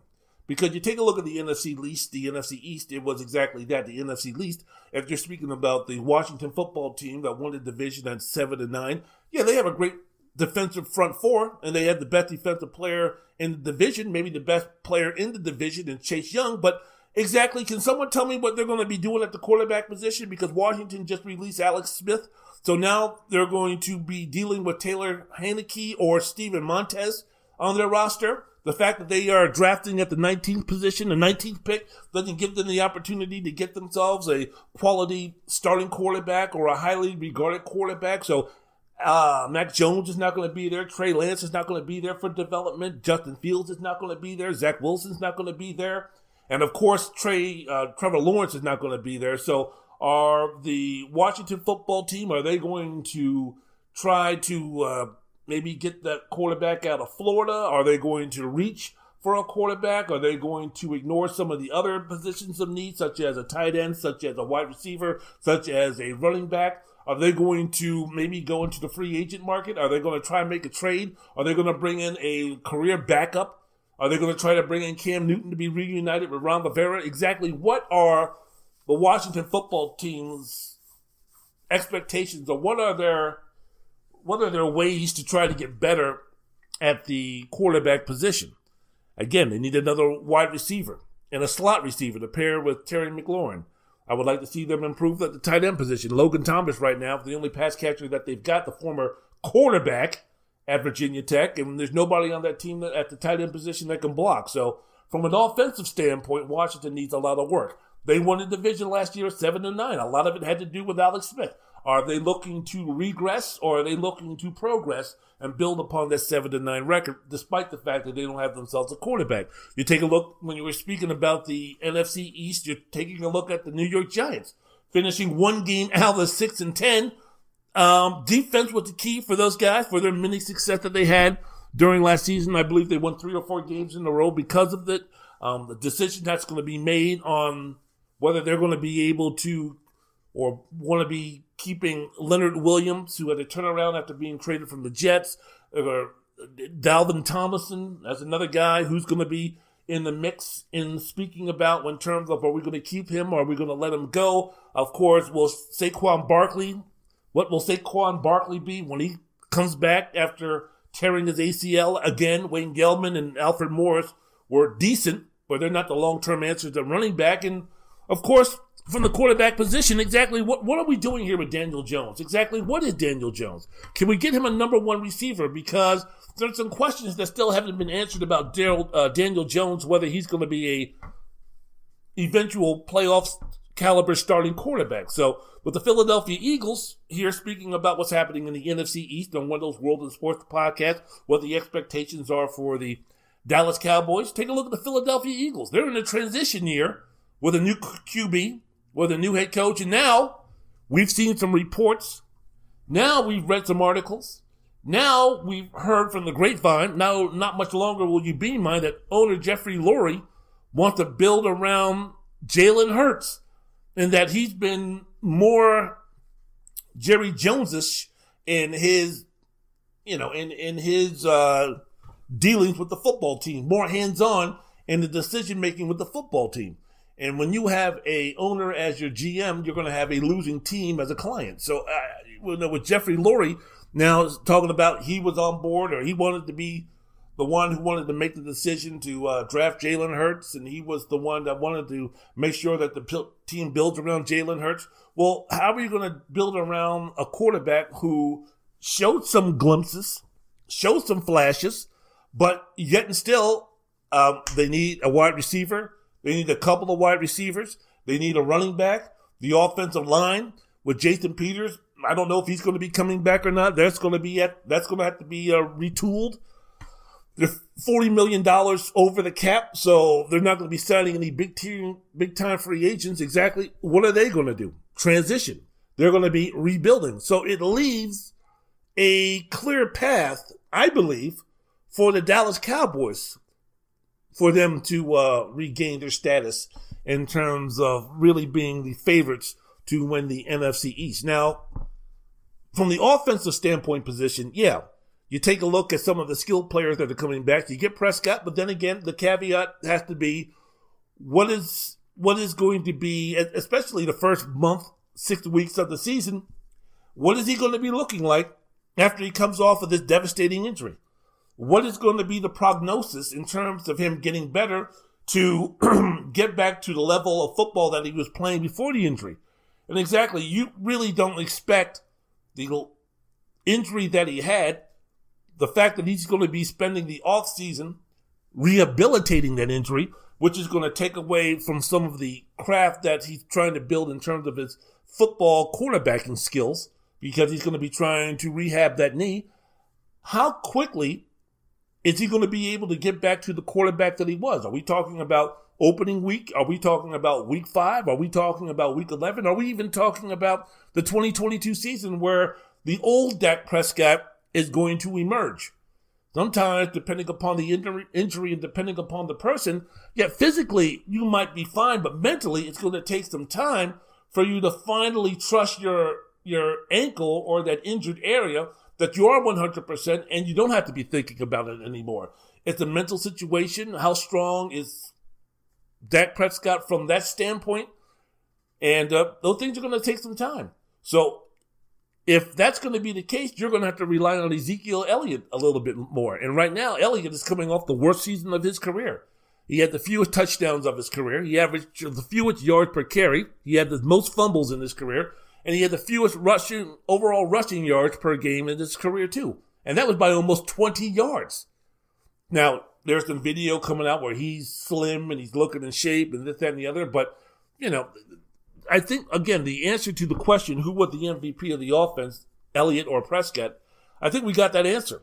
And I think the proof was in the pudding when, really, in a lot of games, Tony Pollard outplayed Elliott last season when Andy Dalton was under center for Dallas. So, look, with both of them riding high, with both of them at their prime, Dallas was 38-23. Elliott was one of the best, if not the best, running back in the league, so I can understand the argument. But moving forward right now, look, Ezekiel's got one more year to prove something. He's entering the third year of the 6-year, $90 million contract that he signed in 2019. If the Cowboys were to release him now, he would cost almost $14 million against the cap in 2021 and would cost $24.5 million in dead cap space if the Cowboys released him.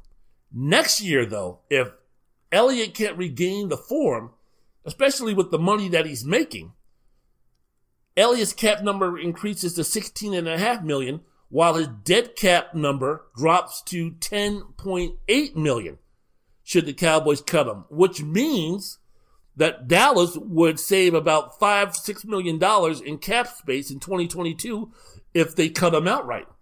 And the way that the league is going, the running backs, for the most part, are not the focal point of the team anymore. So, look, you take a look at where the Dallas offense lies as far as the strengths are concerned. It's in the wide receivers. Amari Cooper played very well last season, 92 catches for 1,114 yards, 5 touchdowns. He became the first Cowboy to reach 90 receptions in the season since Des Bryant did it in 2012 and 2013. He caught 72% of his 128 targets, and that's the best percentage of any Cowboy wide receiver. So you would have to think that getting Dak Prescott back, that those numbers would only elevate his importance, would only elevate his impact. Speaking of Amari Cooper, would only elevate. And then CeeDee Lamb, the number 17 pick out of Oklahoma, he had a very productive rookie season. He broke all types of team rookie records for most receptions and yards in the season. And he worked very well with Prescott. The key for Dallas is going to be that defense. Because as well as Prescott was playing, that defense was horrendous. As well as Prescott was playing before he got injured, the team was 2-3. And you couldn't put any of those losses, the 3 losses, on Prescott and what he did. But when you give up the 5th most points per game in the NFL last season, with your opponents only almost averaging 30, they need a pass rusher. They need a cover corner. Aldon Smith, he's a free agent. I mean, he's nice, good rebound from all the troubles that he had, which derailed his career when he was with Oakland and when he was with San Francisco. But he's ready to hit the free agent market. And even if you do re-sign him, is that a pass rusher that that people are going to fear, that teams are going to fear on a consistent basis? We'll see what new defensive coordinator Dan Quinn can do with this defense, but still, X's and O's don't beat Jimmy's and Joe's. So if you take a look at the Dallas's first draft picks for this year, they draft number 10, 44, 75, 99, 115, 138, 179, 194, 236, hike. The majority of those picks should be used on defense. So even though from an offensive standpoint, even though from a quote-unquote name recognition standpoint for Dallas, even with Dak Prescott coming back, and even let's going on the assumption that he can return to form sooner rather than later, even with the wide receivers that they have, even with the skill players that they have, even with an aging but still pretty good offensive line, if the Cowboys are going to be competing not just for divisional championships, but be real players once the playoff season hits, then they've got to do something about that defense. Got to do something about that defense. That's going to be more important than the return of Dak Prescott, in my opinion, because he can throw for 5,000 yards if he wants to. If the defense sucks, then take a look at the Super Bowl. You have no chance. And with the Buccaneers trying to do everything that they can to bring that team back into place, when you take a look at, depending upon who the Chicago Bears get, that defense is going to be stellar. When you take a look at, depending upon who the Washington football team gets, that defense is going to be stellar. When you take a look at the NFC North and you still have Aaron Rodgers in there, when you take a look at the NFC West and you see the acquisitions that the LA Rams made, depending upon what happens with Seattle and Russell Wilson, they're still going to be someone that they have to be concerned with. So the signing of Dak Prescott, whether it elevates the team to the status of them being true championship contenders, that's not going to be the determining factor. The determining factor for the success of the Cowboys for the 2021 season is going to be that defense. Can it get it done? You deserve to have the best. Leave me, baby, 'cause you're better than the rest. So much better, you're mine. Oh, ooh, well, you're mine. You can't believe you're my very special lady. Girl, I just want to give it to you. Give it to you. Give it to you, girl. You're my very special lady.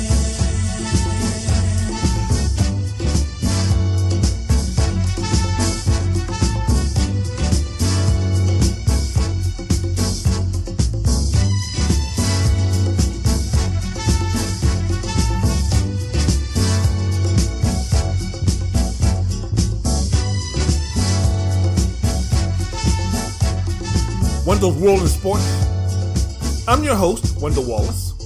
So glad that you could be with us.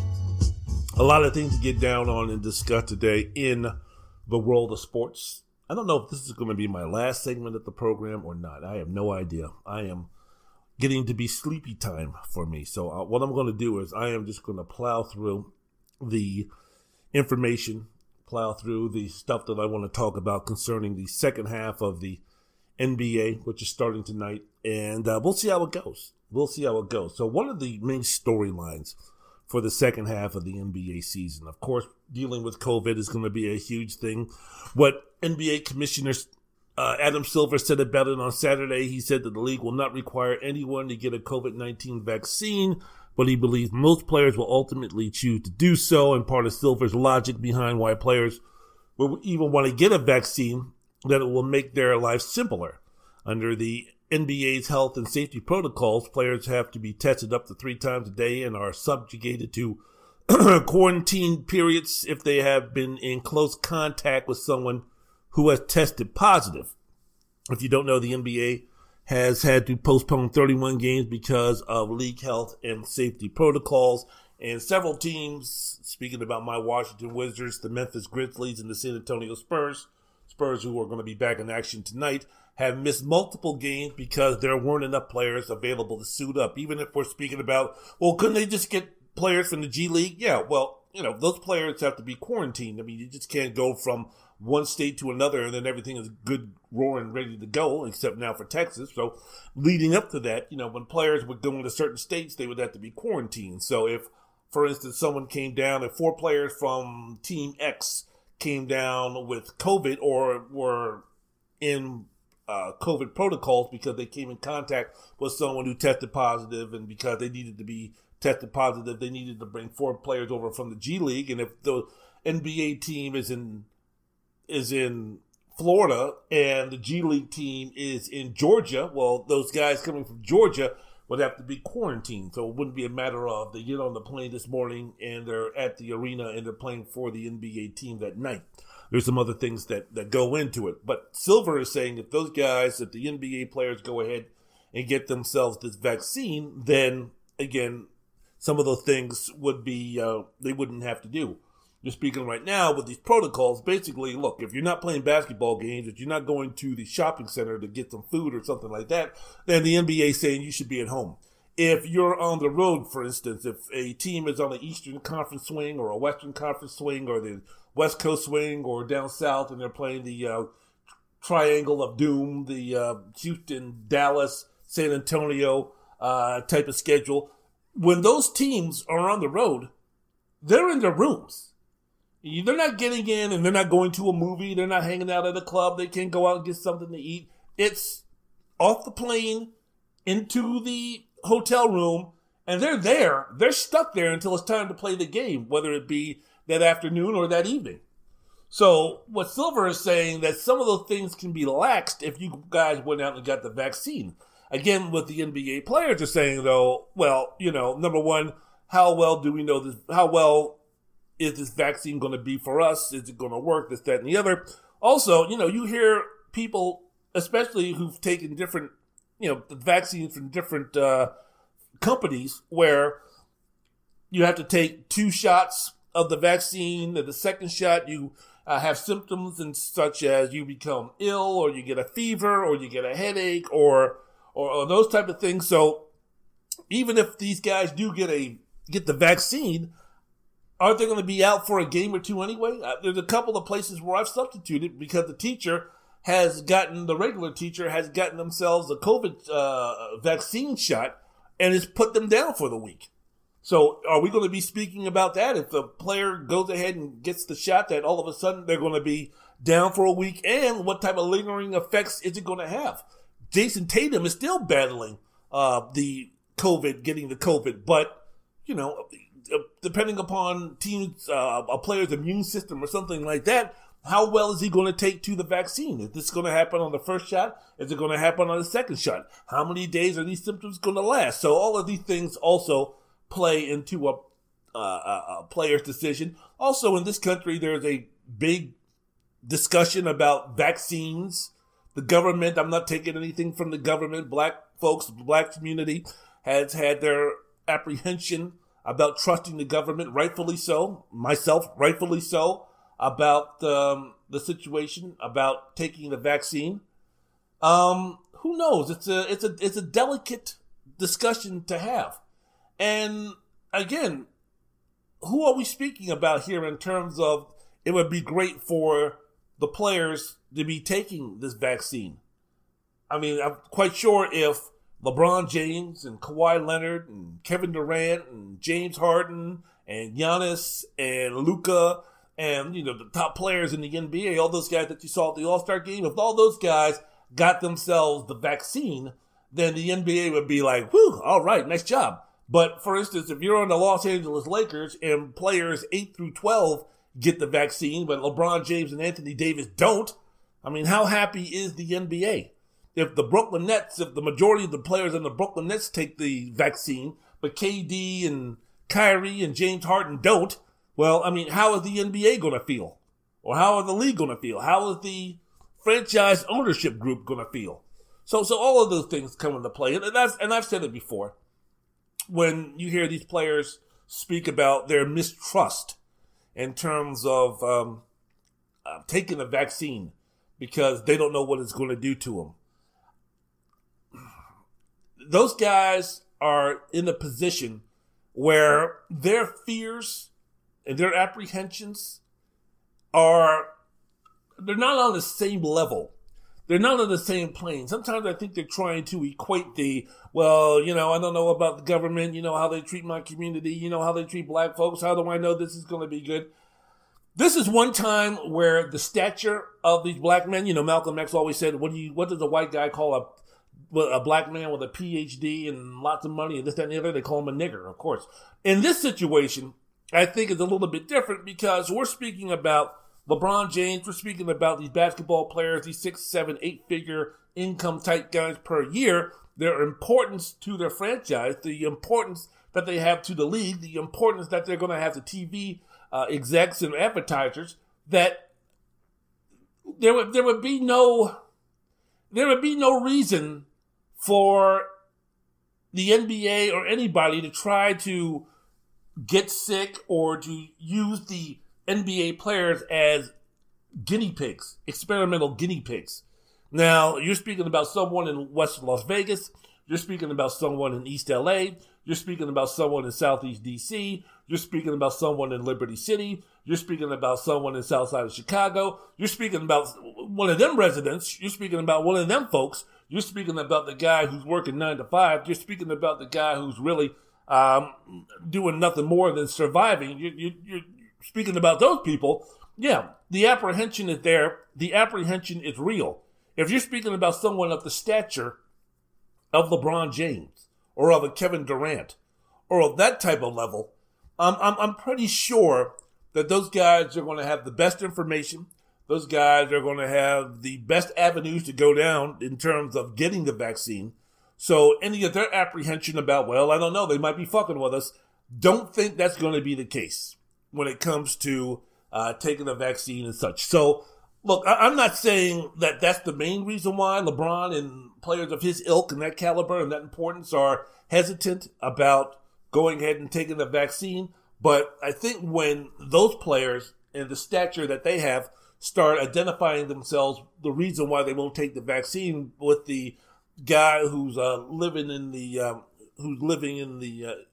ghetto or in the poverty level line, I think that's a little bit too much for those guys. I think that might be a little bit too much of a stretch for those guys to be making. Wendell's World of Sports, the podcast. I'm your host, Wendell Wallace. So glad that you could be with us. So, yeah, look, and Bill Russell got the vaccine. Kareem Abdul-Jabbar got the vaccine.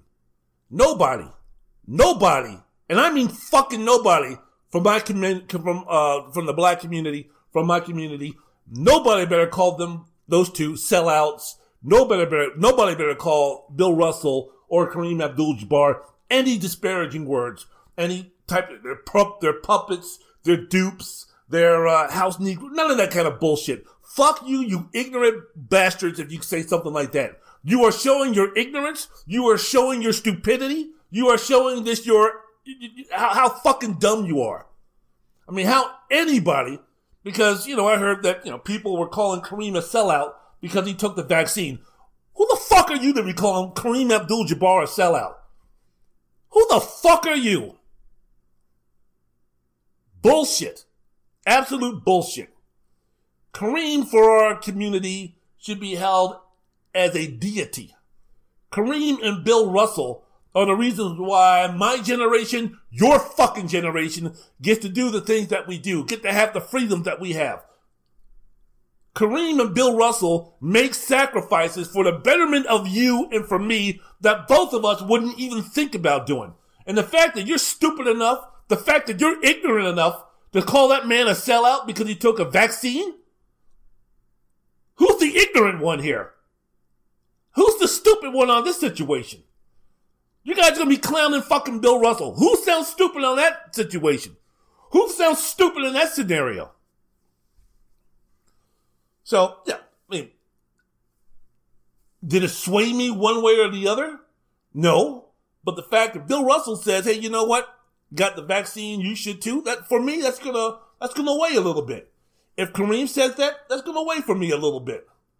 And I don't think that they're dupes or sellouts or clowns or house Negroes or stepping and fetching. Nonsense. Our community has got to do better. Got to do way better. When I say that this country has the stupidest people on the planet, I'm not just talking about one group of people. Believe I ain't talking about just one community.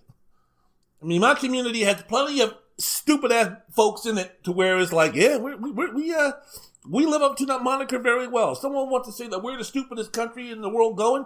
Yeah, we contribute to that moniker very well with some of the shit we say and do. And there's one example. Fucking dumbasses in our community are going to be sitting there disparaging, insulting Bill Russell and Kareem Abdul-Jabbar that way. You're the ignorant one, not them. Wendell's World of Sports. I'm your host, Wendell Wallace. So glad that you could be with us. So, I mentioned it before. Should the league mandate for the players to take the vaccine? I mean, what exactly are we going to do here? Who knows? I don't think you can mandate anything.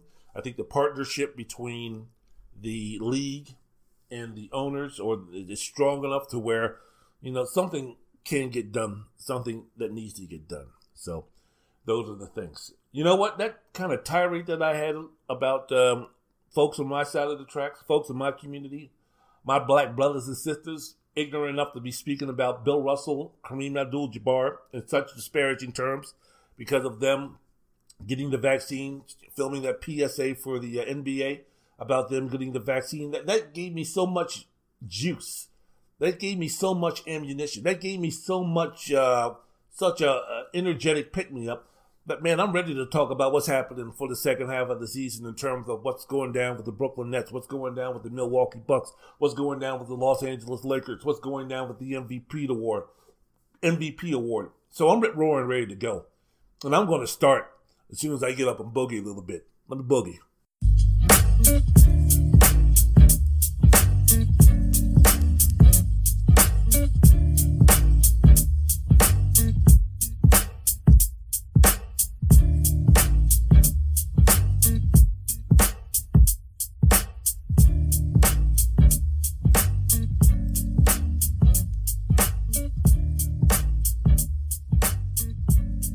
Wendell's World in Sports.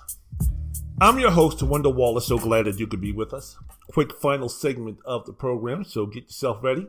Get yourself prepared. Very quickly, I'm going to get into what's happening in the NBA. I was just reading some stuff, and I found out that LaMarcus Aldridge and the San Antonio Spurs have agreed to mutually depart, that the Spurs are not going to release him, that they're going to go ahead and try to trade him, which is going to be interesting. Very interesting to see teams like the Boston Celtics, see teams like the Miami Heat, see teams like the Brooklyn Nets, see teams maybe in the Western Conference, see what they can do to get themselves a guy, even though Aldridge is about 34, 35 years old and not the player that he once was when he first came to the Spurs and came to the, or with the player with the Portland Trail Blazers. But still, as far as guys that are available, shall we say, I think LaMarcus Aldridge jumps to the head of the class in terms of a player that can really help a team. I know that Blake Griffin just signed with the Brooklyn Nets. Even though he's not the Blake Griffin that we all know in terms of jumping over Kias and doing tremendous things, people are saying that he's a stretch 5 off the bench. I'm thinking to myself, wouldn't he be more of a stretch 4? If you're talking about a guy who's being hampered because of his physical being, no longer the jumper, no longer the athlete that he is, to me, Blake is a second tier or second team stretch 4, a guy who's shooting in the mid-30s on 3-point attempts, a guy who's mainly just a jump shooter now. He's not even using too many back to the basket moves. I don't know where the second string center narrative comes from. I know that, with that situation, he's not going to be facing the best centers in the league, but still, I mean, again, a guy who has been hampered by injuries, seeing him out there at the 5 position, even small ball 5, I don't know about that. But with the Nets, you're thinking that this is insurance for Kevin Durant, a guy who they're going to ease into the playoffs after missing last season with an Achilles tear and now missing games with hamstring injury and still dealing with that. I think that would be more his speed. I mean, him and Jeff Green maybe can switch a little time, but I think the Nets still need a true center, a true rim protector, somewhat of a rim protector. You're not going to get an elite or a very good rim protector out there in a free agent market, but I think you need someone of bigger size, which would bring bigger value to the defensive end than a Blake Griffin. But he's going to the Nets. Don't know exactly how much that helps them. I've said this with the Brooklyn Nets. James Harden is the MVP of that team. He is the most reliable player on that team. More than anything else, him and Bruce Brown are going to decide how successful the Brooklyn Nets are going to be. And yes, I said the name Bruce Brown because, look, with Kevin Durant, we know about his accolades. We know about what he brings. Kyrie Irving, we know what he brings. But, who's going to defend somebody? Who's going to be doing the dirty work? Who's going to be guarding multiple positions? Who's going to be that guy that's going to dive on the on the ground for loose balls? Who is going to be a PJ Tucker type of player? I think that player is Bruce Brown. And it's going to allow Kevin Durant to do a thing. It's going to allow Kyrie Irving to do a thing, which is mainly just concentrate on the offensive side, putting the ball in the basket. And for James Harden, he brings a multitude of skills to that offense to where if he needs to score 40, he can do that. If he needs to dish out 15, 16 assists, he's going to do that. The tempo, the speed, the control of the game, that's going to be in his hands. James Harden is the point guard of that team. And the fact that, in the playoffs, the fact that he's going to have hopefully a close to 100%, 90%, 85% Kyrie Irving and Kevin Durant doesn't mean that all of a sudden now James Harden has to be the focal point of offense, both scoring and getting everybody else involved. If his shooting is not there, it's very easy for Brooklyn to still win a series, to still win a championship with him only averaging 15, 16 points a game, with him dishing out 12, 13 assists, which is something that he's more than capable of doing. So when we take a look at the past playoff failures in Houston with James Harden, it was because it was just so much pressure put on him to do everything that here with Brooklyn, he doesn't have to. So I think with the Nets moving forward, they still need one more big man. They definitely still need one more big man. And if you're part of that triumphant at the top of the Eastern Conference with Brooklyn, Milwaukee, and Philadelphia, I mean, LaMarcus Aldridge is going to play big because you have a couple of teams, or you have some teams, namely Toronto, namely the Miami Heat, namely the Boston Celtics, who had a little bit bigger expectations and aspirations than what the record is right now. That could be a pivotal move. Don't think that LaMarcus Aldridge is a difference maker in terms of any one of those teams that I just mentioned, Toronto, Miami, or Boston, getting the number 1 seed, or even getting the number 2 seed, maybe even getting the number 3 seed. But it closed the gap. If you're speaking about who's going to be that number 4 seed between the 3 that I just mentioned, and who's going to be able to give Philadelphia, Brooklyn, or Milwaukee a run for their money, especially Milwaukee. If you take a look at the three of those teams, which are the most vulnerable once the playoffs happen. Wendell's World in Sports. I'm your host, Wendell Wallace. So glad that you could be with us. All right, what are we going to do with the Lakers here? Are you still panicking? Are you still concerned? Are you still want you still want moves to be made? You still want the Lakers to go out and try to get DeMarcus Cousins or JaVale McGee or Hassan Whiteside or JJ Redick? What are we going to do here? What are we going to do? Currently, the record is 24-13. They're 3.5 games behind Utah, 1 game behind Phoenix. I'm still not going to panic just yet. Still not going to go there just yet, because until someone can show me, Utah included, Phoenix included, that the LA Clippers included, that they can beat LeBron and AD 4 out of 7 games, a relatively healthy LeBron and Anthony Davis, I'm still going to go with the Los Angeles Lakers. And especially, again, with Dennis Schroeder on their team providing themselves a really decent third option scorer, the way that he works so well on the pick and roll with Montrezl Harrell, especially from the top of the key.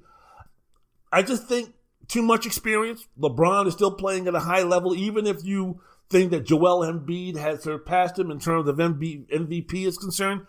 I still think in the Western Conference, I take a look at a Donovan Mitchell and a Rudy Gobert. I take a look at a Devin Booker and a Chris Paul. I take a look at a Luka Doncic and a Kristaps Porzingis. I take a look at those players. I take a look at those combinations. Outside of maybe Paul George and Kawhi Leonard, do you really see any of those guys giving AD and LeBron any type of trouble? This is just a situation. Get LeBron, get AD to the playoffs in May, starting in May, get them relatively close to 100%, and everything will be fine. Home court advantage doesn't matter, especially if we're taking a look at when are these fans going to be allowed back in the arena. And with the Clippers, they play on the same court as the Lakers.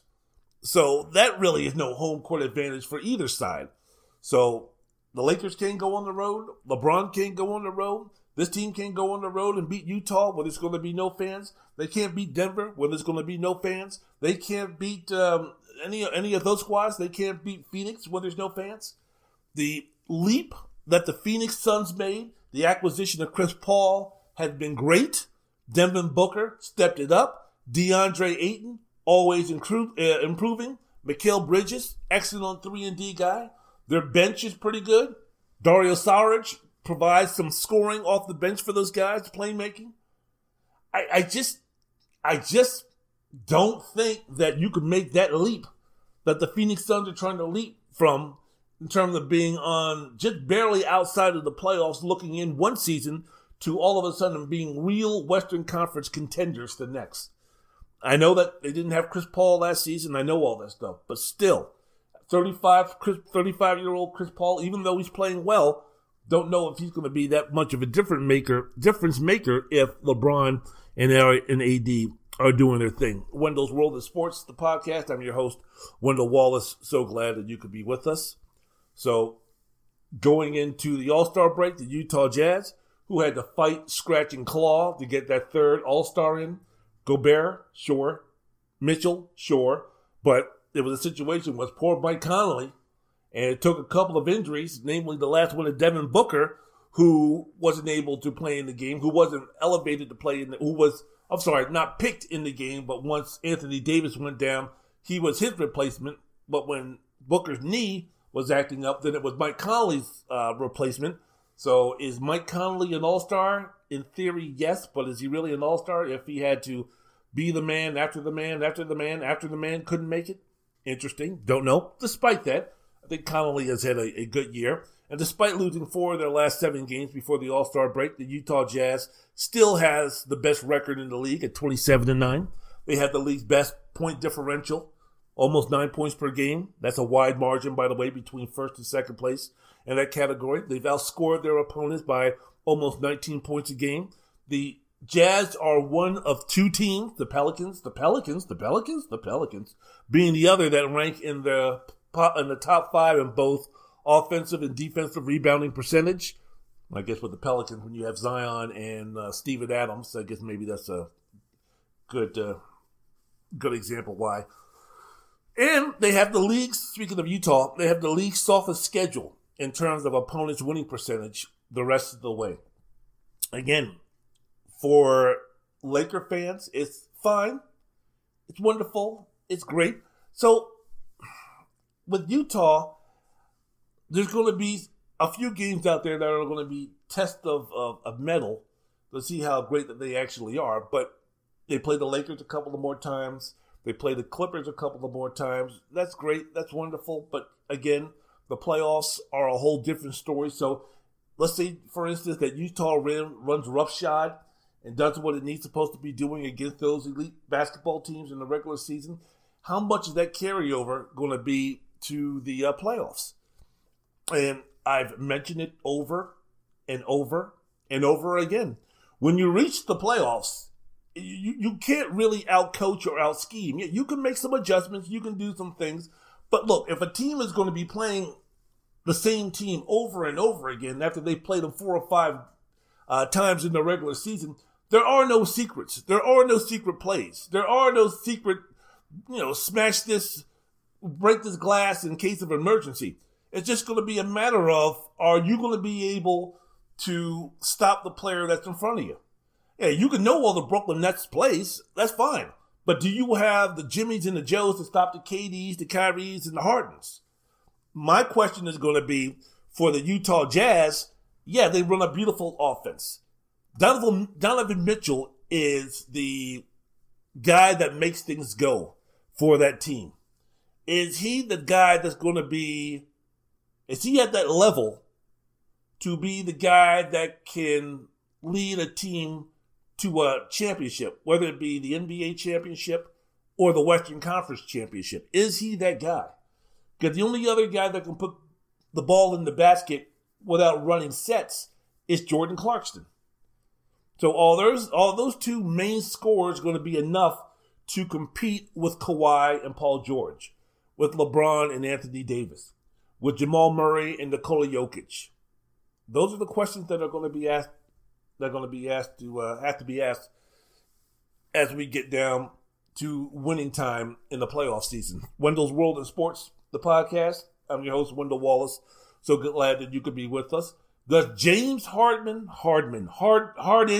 have the juice? You can tell I'm tired. Does James Harden have the juice to get to the MVP award? Think that over. That's going to be your assignment. I'll discuss that on my next podcast, because right now it's nap time. Right now it's watching Georgetown again time. Right now it's time for me to get ready for work tomorrow. Right now it's time for me to say love, peace, happiness. Thank you so much for listening. Thank you so much for being part of this podcast. Thank you. Thank you. Thank you. Thank you. Thank you. Music.